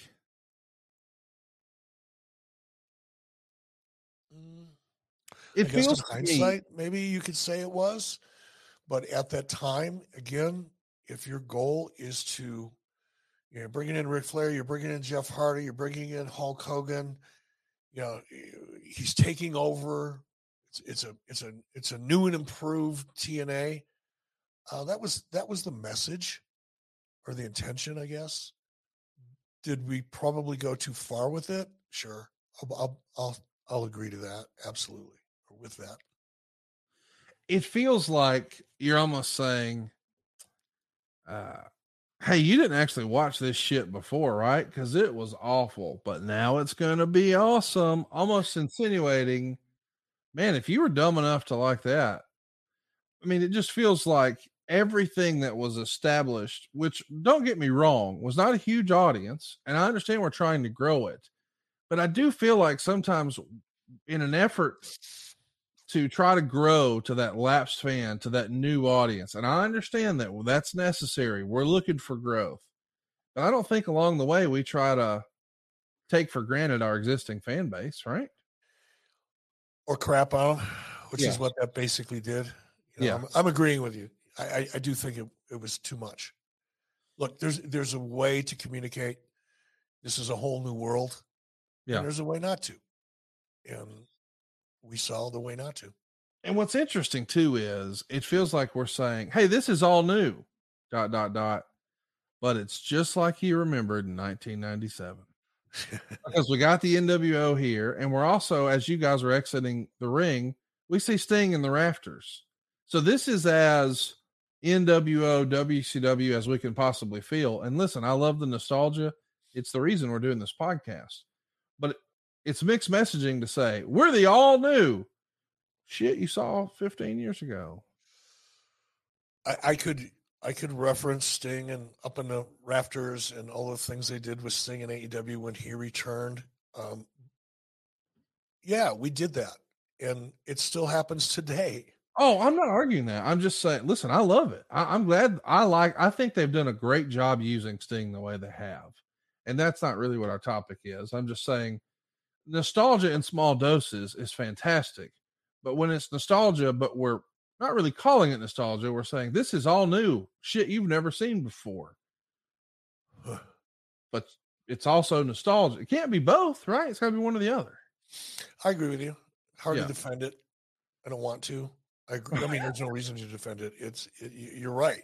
You know, in hindsight, probably a number of different ways that this could have been done better. Yeah. So, I mean, I don't know what to tell you, man. Nothing else to say. Let's talk about Dave. I agree with you. I agree. When we're coming back from a commercial, we hear Dave Pinzer trying to get the crowd riled up. No fault of Dave Pinzer. My man's doing his job. He sings something like, all right, guys, we're going live. So make some noise. Let them hear you. In 5, 4, 3, 2. And we're live. But we hear all of that on the program. Now, again, not Pinzer's fault, but it is one of those unfortunate LOL TNA moments, right? Yeah, it's also, you know, a function of a soundstage. Yeah. You know, and a production team that wasn't quite as good at live TV as they could have been. That was part of it. Let's talk about the next match here. Awesome Kong and Hamada are going to get a win over Sarita and Taylor Wilde to win the tag titles. Meltzer would say that the first part was a little sloppy, but Kong uses the momentum to nail a power bump for the pin. Awesome Kong here was a force. You know, another one of those, we just talked about ODB. I can't help but wonder, man, if she popped up today, she was so amazing and such a great hidden gem of TNA. I mean, if you had never seen her before, you're like, okay, damn, this is different. I mean, she would be tearing it up if she was debuting today, right? No. Oh, you don't think so? Okay, well, let's hear it. I thought she was great. She had a great look. Okay. She was impressive as hell. She was believable in the ring. But she was difficult to work with. Behind the scenes. And that, if she was around today, unless she addressed that, because you can have all the talent in the world, but if you're not manageable behind the scenes, and by manageable, I mean when it came to creative and laying out matches and being professional, unless you can bring that to the table along with your overpowering personality and your character and all the things you can do in the ring, you're not going to make it. You're not going to last 5 minutes anywhere. All righty then. More strip poker here on the program. Everyone's down to skimpy tops at this point, Meltzer would say, when Val Venus, without a name at this point, showed up in a towel wanting in the game. More stuff from Foley, unable to get in. He should hang around with Hall. The Nasty Boys show up at this point, and they also can't get in. And I understand we're trying to load this up with as much talent as we can. Val Venus? Yeah, he didn't last long there either, did he? I think he was only there for a month. No, he didn't last long. I just saw Val the other day. I saw him at Wrestle K2. He looks great. By the way, he's bigger than I thought he was. I used to travel with him all the time. Back to Phoenix. He lived in Phoenix when I lived in Phoenix, and after Monday Night Raw, we'd always be in the same plane and usually sat either next to each other or close to it. I just didn't remember him being that tall, but man, he's a big son of a gun. So is Matt Morgan and Hernandez. They team up to beat Dr. Stevie and Raven in 38 seconds for the top contender ranking in the British Invasion's tag titles. The Invasion are nowhere to be seen on this 3-hour show. So 38 seconds. There we go. The Pope does an interview when Orlando Jordan shows up holding one of those little cans of 5-hour energy. Jordan notes that Pope reminded him of himself. And Meltzer says, I don't think Pope knew that meant he had no charisma and nobody cared about him. De Niro called him Whoopi Goldberg since Jordan was sporting a Whoopi hairdo. I'm guessing 95% of the audience had no idea who this guy was, but thankfully Taz came out to the rescue and mentioned his name was Orlando Jordan. Orlando Jordan, of course, had been on WWE TV, but I don't know that he was maybe the most notable character. Are you just trying to throw it all against the wall and see what sticks here, do you think? Not really. I liked Orlando. I saw a lot of, and I'm not the one that hired him. I didn't make the decision to bring him in. But when I found out he was coming in, I was pretty excited. I worked with Orlando, not directly worked with him, but I worked in WWE when Orlando was being featured on television. And I don't know, I just saw something in him.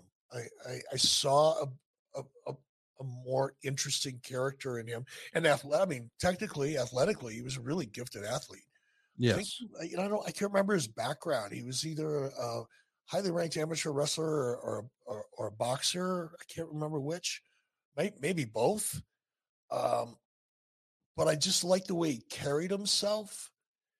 Again, when I had talked to him, whether it was in WWE or even in TNA while he was there, just a really open-minded talent when it came to creative. He was willing to try and explore and do things that were not necessarily in his comfort zone.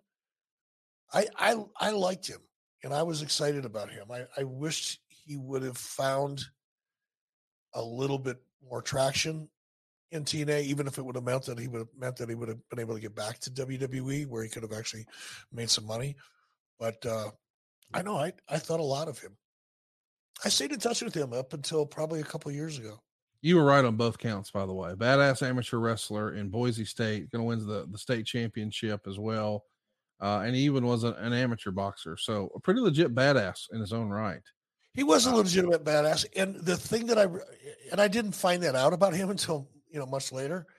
I think I learned it in WWE, but not until I had known him for a while. But man, when he backstage, he was just as humble and polite and easy. He's just a chill dude. And to me, that made him even more impressive. When you see people backstage, trying to strut and position themselves and kind of find their status in the food chain, so to speak. This guy was just chill as hell. Super confident guy. Next up, we got the Pope beating Desmond Wolfe with a small package in 2 minutes and 37 seconds. And that's all it took for this crowd to start chanting, "This is wrestling." And Meltzer says, what an easy crowd.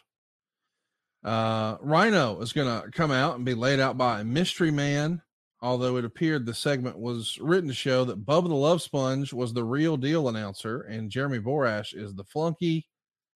I wonder in hindsight, probably too much Bubba on this show. AJ Styles does an interview pushing the pay-per-view where he's defending against Kurt Angle, and then you show up and say the pay-per-view main event is canceled, and now it's going to take place on television. Jeff Jarrett shows up, now all clean-shaven, and talks about how he started the company 7 years ago with his own money, and all the critics said he'd be broke in 6 weeks. And he said he'd been trying to get Hulk Hogan into the company, and he talked about trying to get Hulk for years, but the timing was never right.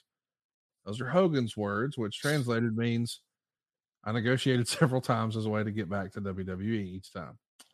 Hogan then showed up on the screen as an apparent heel and said Jarrett was telling a lie. Jarrett started the company, but ran it in the ground, and it was Dixie Carter that saved this company. And without her, it wouldn't even exist. And there's a loud bullshit chant here from the crowd. And Meltzer says the first time Hogan tells the truth, he gets that chant. Hogan said Jarrett had no longer had any power, and that now he and Dixie are running the show, and they've restructured the company, and Jeff is out. But Jeff came to be a wrestler. Hogan said this will allow the younger wrestlers to have a chance. So far on this show, that wasn't exactly the theme, according to Meltzer. There's a lot going on here. What'd you think of this power play on camera here? And some people would argue maybe there was some of this happening in real life too. What do you think of this creative? It was awkward. Again, you got to try to put yourself in my shoes. I am so new to this culture in TNA, and I really didn't know who was doing what in the office. I didn't Jeff was there like in the very beginning when Dixie first started talking to Hulk. I think I could be wrong, but I think the first meeting, Jeff would know. I can't remember. Either Jeff and Dixie either flew to Tampa and we met, or Dixie flew Hulk and I to her home in Nashville and we met for the first time. I don't remember which one was which, but Jeff was there right from the get-go. The very first conversations with Hulk, Jeff was there. And Hulk always liked Jeff, still does. Hulk thinks a lot of Jeff. But I didn't know who was pulling the strings. I didn't know who was calling the shots. Obviously I knew Jeff was initially, the TNA thing, or Impact, whatever it was called, TNA. That was initially Jeff and his dad, right? I know that because they called me and asked me if I would consider being a part of it in the very beginning. And I found out that the business model was just monthly pay-per-views or weekly pay-per-views. And I politely said, thank you, but no, thank you. And I knew that there had been some financial issues. I knew about, who's the guy from Hell South? They got tagged in. Richard Scrushy. Yeah. And I knew about that because of Jason Hervey. Jason and I were business partners at the time, and Jason used to work for Scrushy. Richard Scrushy loved Jason, gave him a VP title, I think VP of marketing, access to the corporate jet. It was a great gig for Jason for a little while until it all hit the fan. So by the time Dixie became part of the company, I wasn't clear on who was financing, who was funding, who was ultimately calling the shots, which means that scene was, I liked it because it was kind of raw and drew a little blood, which I think is necessary. If you're cutting a promo on somebody, you're trying to establish a story and a premise, you got to get people to listen to you. And drawing blood like that, kind of, as they used to say, shooting on the square, can be a good way to do that. But I wasn't comfortable enough with what was really going on behind the scenes to know if it was a good idea or a bad idea, if that makes sense to you. I wasn't sure what Jeff's role was at that point in time. I found out later, there was some tension between Jeff and Dixie, but I didn't know where it started or how it manifests. So I was just kind of tiptoeing around trying to figure out the lay of the land. You said they weren't in the best financial position once upon a time. Well, if you're not in the best financial position, ma'am, recommend SaveWithConrad.com. This time of year is the time of year everybody needs to skip a little bit of house payment love, right? It's your single biggest bill. And some of us are reeling from our holiday spending, not just the travel, not just the extra meal preparation, but you got to get all these gifts for people. And man, it's just, it's expensive, especially if you got little kids, right? And now, of course, we're starting the new year out. So there's probably New Year's resolutions like save money and get out of debt. We can check both of those boxes at savewithconrad.com. Now, you don't need perfect credit or money out of your pocket. Sincerely, we can help you even if you've had bankruptcies in the past or you've had a late payment here or there. You see, we don't believe in saying no. We say not yet, but here's how. So maybe you do need a little bit of work. Man, we'll coach you up. We'll get you there. We want to make your dream of paying your house off, owning it free and clear, retiring on time, helping your kids get through college without student loans. Let's make that a reality. But in order to do that, you got to have a plan. And the plan starts at savewithconrad.com. How's this for starters? No house payments for 2 months. Your single biggest bill every month, it's your house payment. What if you got to pocket that? For January and for February, you're done until March 1st. Maybe you already paid January's payment. Well, let's skip February and March. No payments to April. How's that sound? We can make it happen for you and get rid of all your credit card debt just like that. And here's the reality. Once you owe this debt, it's up to you how you pay it back. And what are you paying on your credit cards right now? 19, 29%, whatever it is, you know it's too much. So if you could get a better interest rate, a cheaper monthly payment, and skip your next 2 house payments, why wouldn't you do that? Find out how much money you can save for free at savewithconrad.com. And listen, don't just take my word for it. Go read our reviews. ConradReviews.com. You'll see 1 5-star review after another.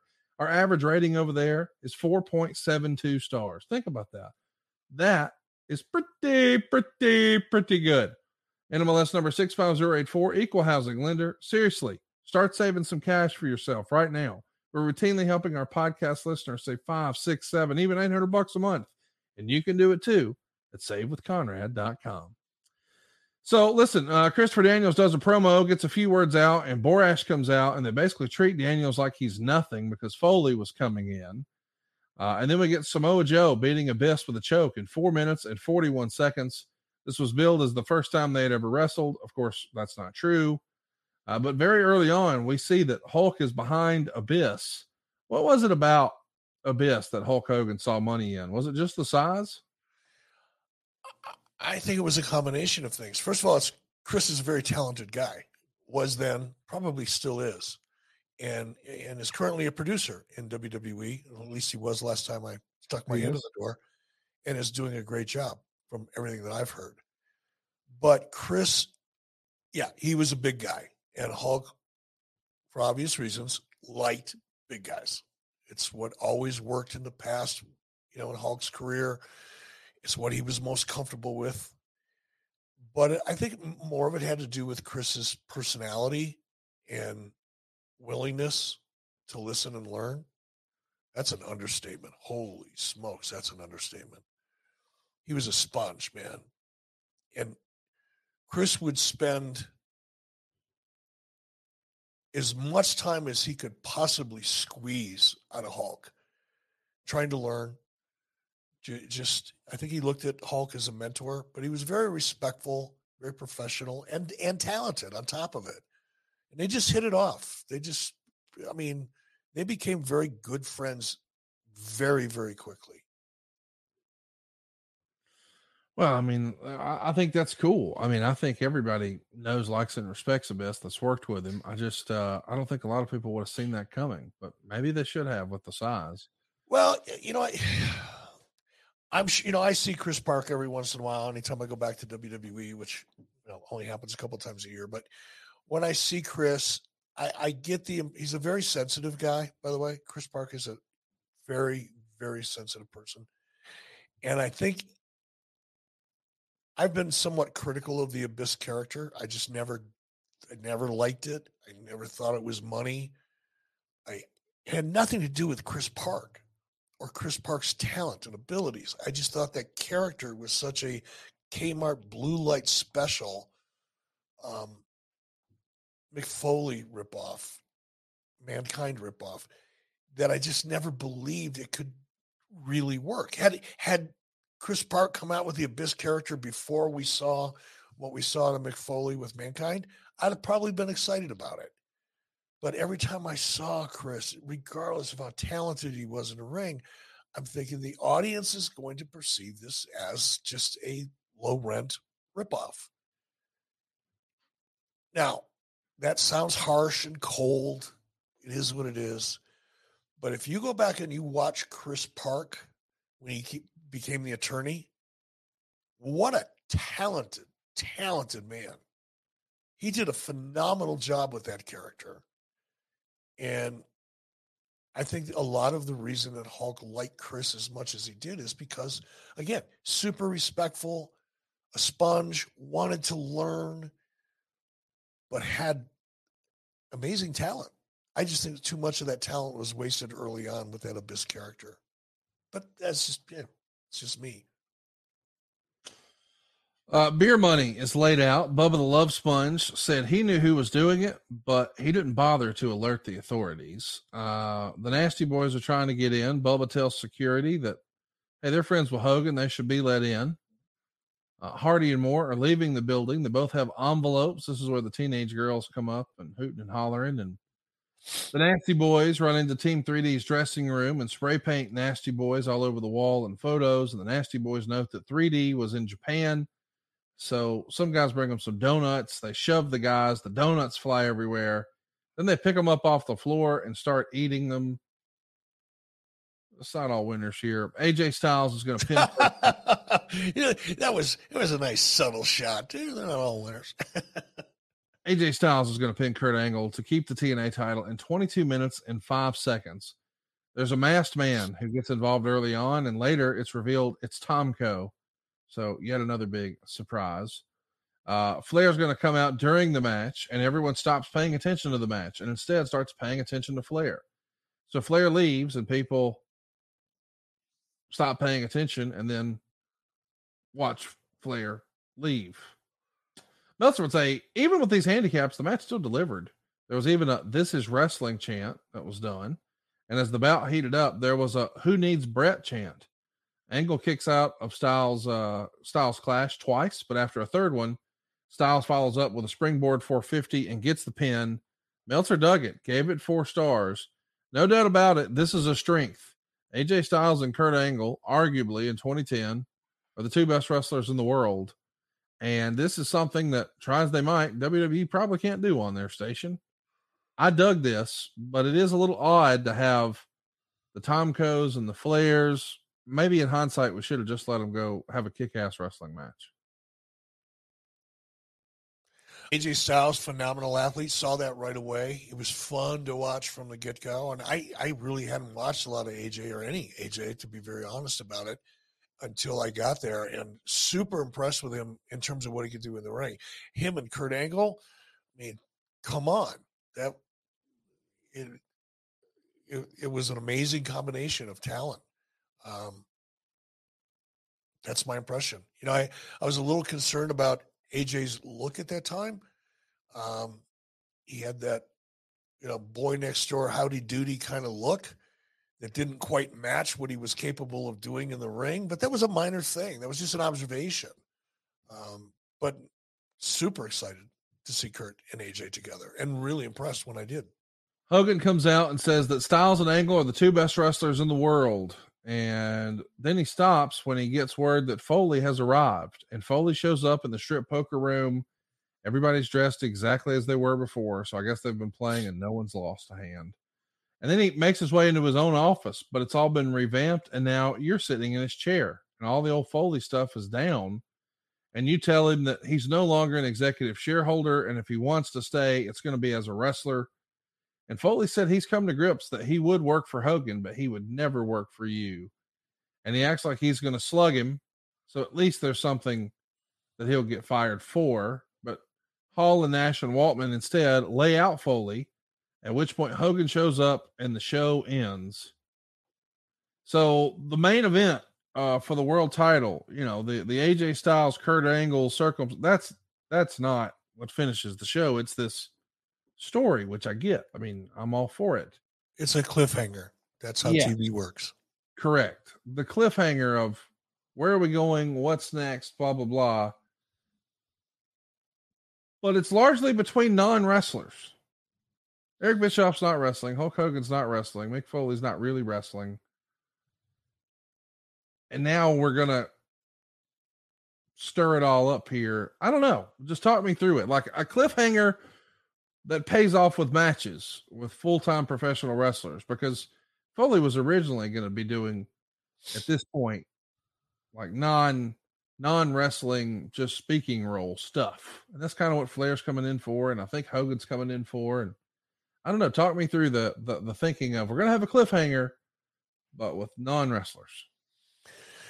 Well, those non-wrestlers, with the exception of obviously Sean Waltman and Scott Hall at the time, those non-wrestlers probably had more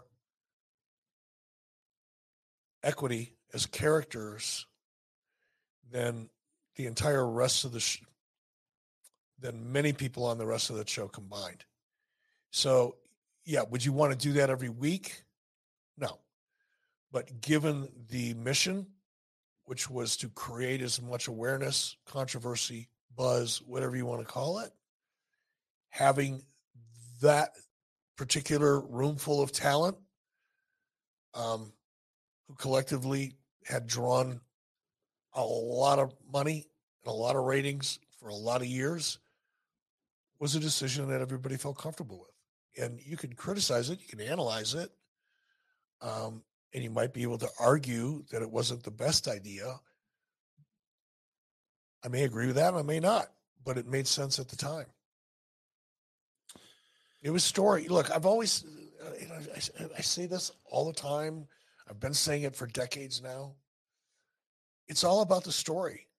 For guys like, D-Bag Dave Meltzer, yeah, it's about the wrestling. If you're going to appeal to that dirt sheet wrestling fan, yeah, it's all about the wrestling. But the other 90%, until somebody proves me wrong, of the audience is into the story, and they're not looking at it from the same perspective as D-Bag. They're not. Is the story interesting? Do I want to watch it next week because of what I just saw? If the answer to that is yes, you win.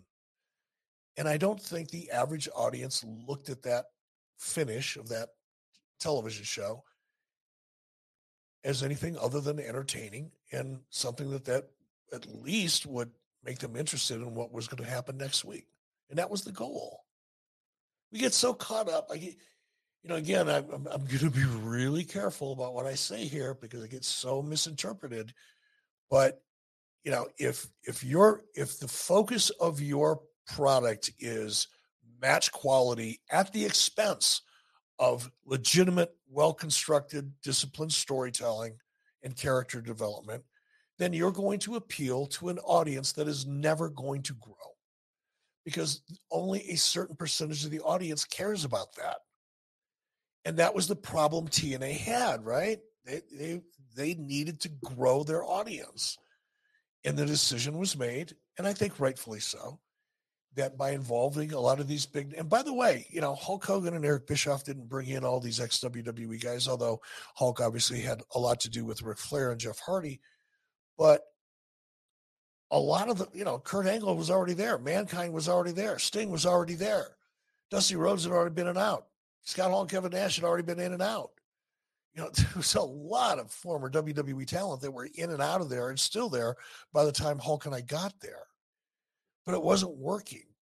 So this was an attempt to try to make it work by focusing more on story and less on homegrown talent. I used to hate that. These guys are not corn on the cob and potatoes and tomatoes. You're not selling fruit and vegetables on the side of the road. Quit calling them homegrown talent. And by the way, the audience doesn't care. The audience you're trying to build doesn't really care if they started in TNA or if they came from somewhere else. Not to the degree that the culture in TNA did. Like that was the most important thing. That's where we're going to hang our hat on. We got the best homegrown talent. I'm sorry, you're the only ones that care, truthfully.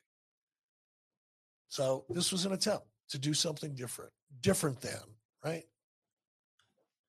If they didn't have homegrown talent, wouldn't people say you're just hiring WWE rejects? there's nothing wrong with having talent that you've developed, that started and that made their name for themselves. AJ Styles is a perfect example. Beer Money's another perfect example. I'm sure there are others. I know there are. I'm just not going to name them all. Please don't be offended, those of you out there who are friends of mine who fall into that category. There's nothing wrong with it, and it's a great thing. But it's not the most important thing. It's just really not. It was to most of the culture in TNA. I never understood that. Well, let's talk about it. The peak rating of Impact at 9 p.m., just as Raw went on the air, hit 3.36 million viewers, which Meltzer would say is quite the tremendous size audience for TNA. A full 18%, about 600,000 viewers, tuned out while the skit was in the ring with Hogan, Bischoff, Nash, Hall, and Waltman still going on.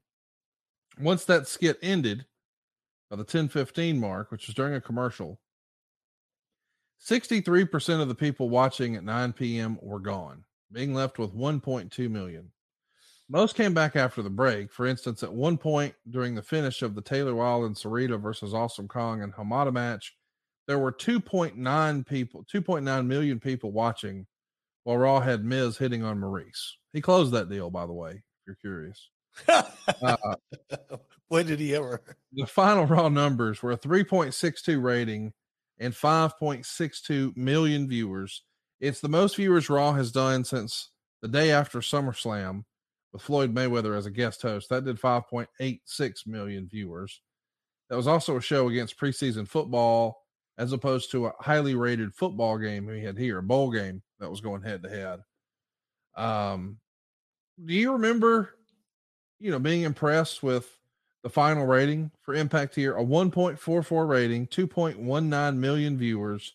The old rating was 1.34, and the old audience record was 1.97 million viewers. So you're up from 1.97 million to 2.19, but it's also the most hyped, and it's head to head.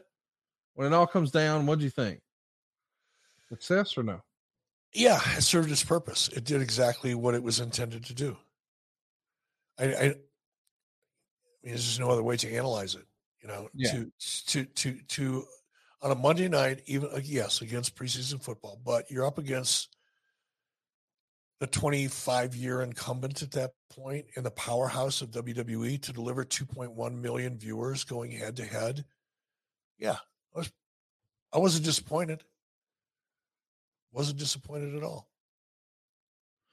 Let's do a few questions, then we'll wrap this one up. Instagram a wrestling historian wants to know, was this a necessary move in order for TNA to grow or a big mistake? Oh, I don't think it was either. I think it was a move. And it wasn't like we have to do this. This company's never going to grow. It was one of a series of major steps that I felt and Hulk felt was necessary if TNA wanted to reach the goals that they had suggested to us. I mean, that's it. It wasn't, if we don't do this, it'll never work. It was, okay, let's let everybody know we're here. We've got to let the world know TNA exists beyond the 1.5 million probably people that watched on average at that point, or 1.7, whatever it was. We've got to let people other than that audience know we're here. We need to do it in an entertaining way. We need to create as much buzz and much hype as we possibly can, where we need to let everybody know that there are stars that are here now that weren't here before, major stars with high equity still at that time.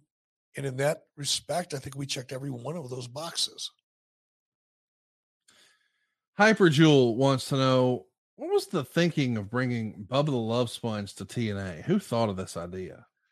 Who do you think? I mean, it's a good question. I don't mean to make light of the question. Thank you for asking it, by the way. But it was Hulk's idea. But here's the thing. Now, I didn't support this. I didn't fight it. It was Hulk's choice. I probably expressed an opinion or two along the way, privately. But the reason I probably didn't get too dug in is because Bubba had one of the most popular radio shows on Sirius at the time. He was one of Howard Stern's guys. his show was doing phenomenal numbers and had a phenomenal audience. Bubba himself was a ridiculous machine.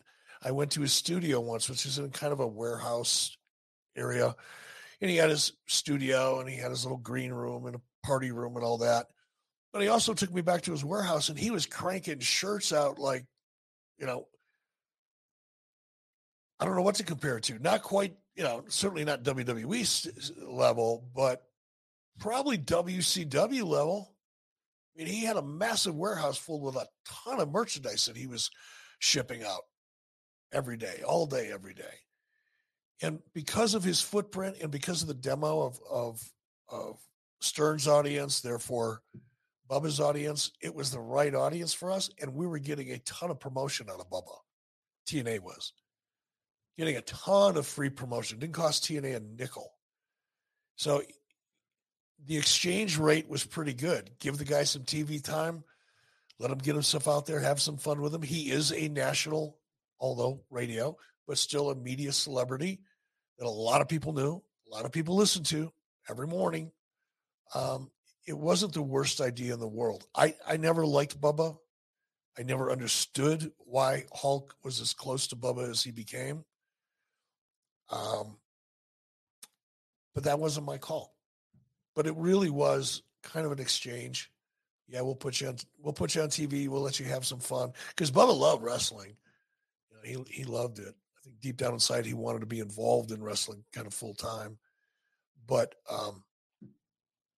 it was on paper a pretty good exchange. You give us publicity, we'll put you on TV. I'm not asking because I'm leading somewhere. I'm just asking. Did Bubba come to these shows and bring people from the show? Did he bring an entourage? Was his wife Heather with him, or is he just riding with Hulk and they're going to hang out and go back together? I don't think he brought his wife with him that I remember. I didn't meet her till much later on. I think he might have brought a couple of guys that he worked with from the studio. Yeah. The crew. But that was it. He didn't have like 20 people showing up or anything like that. Eric wants to know, do you think it's possible that TNA did too much on its Monday debut? Luger debuted on the first Nitro, but it felt like there were a ton of things that happened on the first Monday TNA that they could have spread out for months. Yeah. And just listening to you kind of laying out the show in terms of what happened covering it was like, holy crap, do we have to do all that? Was that all necessary? It was overbooked for sure. It was overbooked. I think had we thinned out some of those appearances by, say, 50% and focused more on Ric Flair, for example, and making Ric's appearance more meaningful and memorable and buzzworthy, same with Jeff Hardy, I think the ultimate result would have been better. So I agree with that. It was overbooked for sure. Well, we're not going to try to overbook this. You and I are hitting the road again. 83weekslive.com is where you want to be. And I can confirm we have a mystery guest.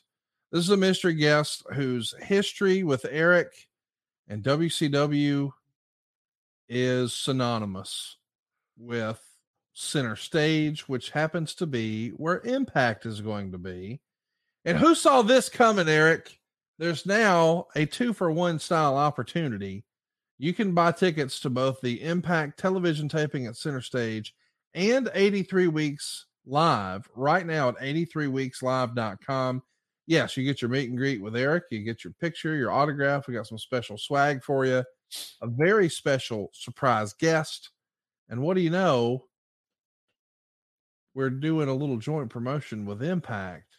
I never thought there would be a time where you could buy tickets for our show and Impact on the same show, especially when you get on here and just blister them week in, week out. I don't blister the current Impact every week. No. So let's be clear, because you know how people are. They only hear bits and pieces, and the next thing you know, they're going to be all over the internet, right? But look, I admitted to you a couple of weeks ago, I think, on this show that I've been hard even on the current Impact. I've just and not hard on them on this show. I don't beat them up. I just don't reference them. Well, I don't put them over either. And I met Josh Alexander a couple of weeks ago in Salt Lake City at an event.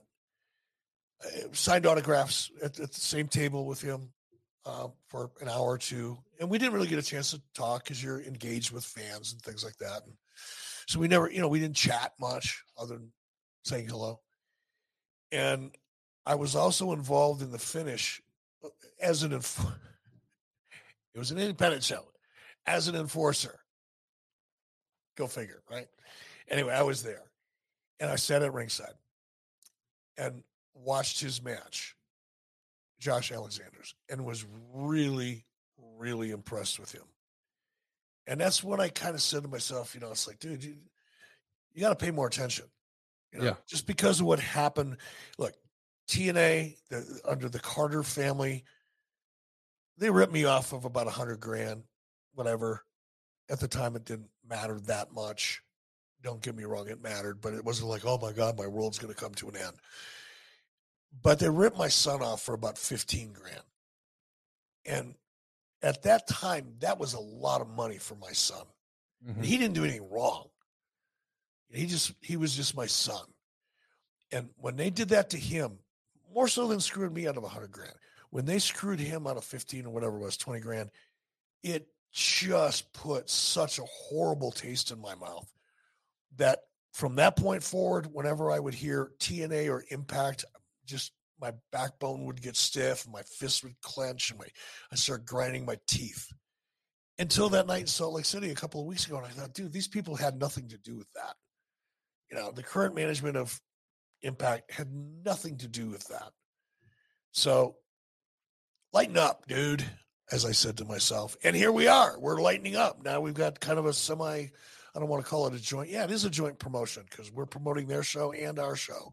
And you can buy tickets at 83weekslive.com, which I encourage you to do because I have every intention of firing up at this. And I mean in a good way, not in an angry way. I'm all done being angry, Eric. I'm tired of that. Hey, let me just say this too. For $45, you get to come see a live show with me and Eric and a very special mystery guest, at least one, maybe two. And you get to go to the Impact show for $45. So you get to see our show and wrestling, and it's $45. It sounds too good to be true, but we're doing it for you at 83weekslive.com. We've also got a VIP bundle that you don't want to miss, but seriously, what a value to be able to see. I can't believe this is real. Our show and the Impact show back to back in the same town for $45. How do you beat it? It's 83weekslive.com.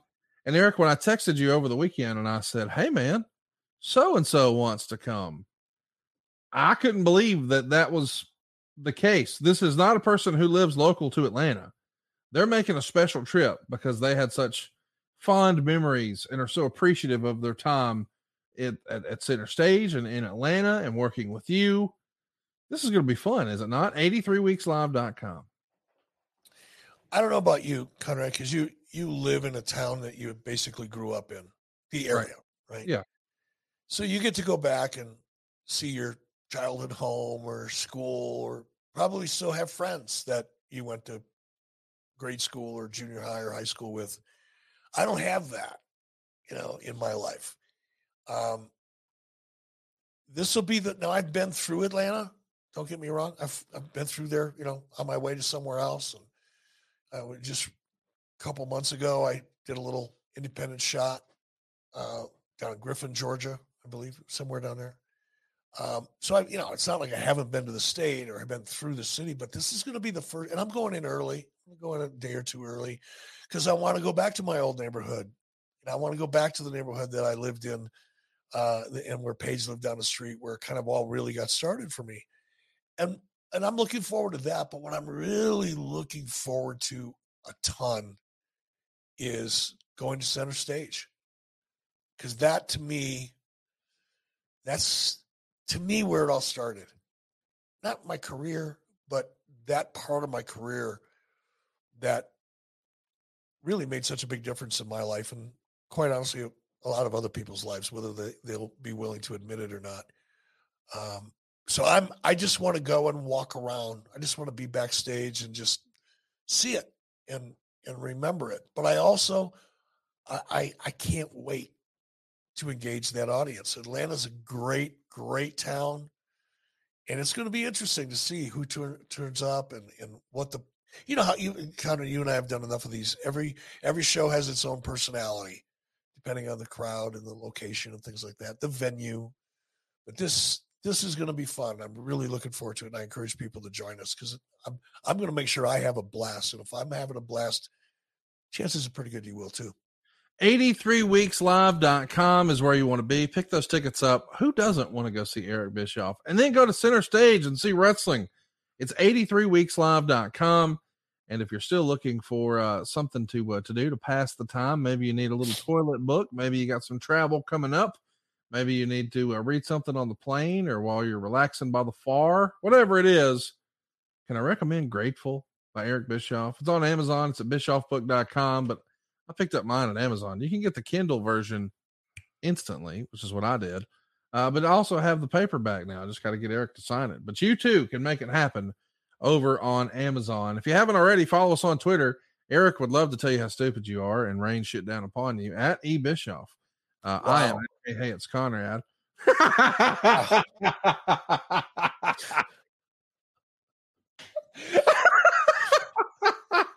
I just like after Eric, you can always tell when Eric is tweeting after he's cracked a few cold ones because he just gets straight to the point and just ethers fools left and right. It's a sight to behold. Follow him at eBischoff. I am at Hey, it's Conrad. He's on Instagram as well at The Real Eric Bischoff. And our show is at 83 Weeks. Anywhere you want to find us, whether it's Twitter, Instagram, or Facebook, it's all at 83 Weeks. And if you're trying to introduce the wrestling fan in your life to our show, the easiest way to do that is to send them to our YouTube, baby. It's 83 Weeks on YouTube.com. Eric, I don't know what I expected today, but people always love when we talk about TNA because you pull no punches. But we're going to see some punches with the all-new Impact coming up here in a couple of weeks. What did you think of today's show? It's always hard for me to talk about TNA because I don't want to be, negative and I want to look at the bright side. And there's a lot that I'm grateful for. Talk about it in the book. Things may have not gone the way I wanted them to go if it was my company, but it wasn't my company. And while I was there, I got to work with. I made a lot of new friends. I became good friends with people that I'm still friends with today. And memories that I really cherish. And I got to work with my son. I got to help make his dream come true.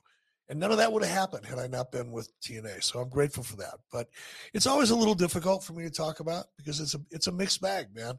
But I loved it. I enjoyed it. And I hope the people listening did too.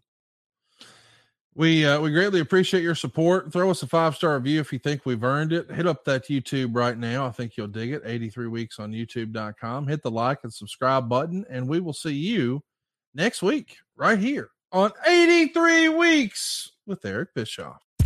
John brings his skewed sense of humor. Jeff brings tips to cut strokes off your next round.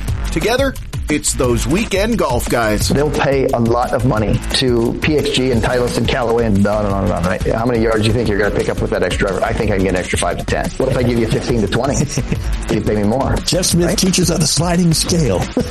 Those Weekend Golf Guys, the podcast, part of the Believe Network. Just search BLEAV on YouTube or wherever you listen.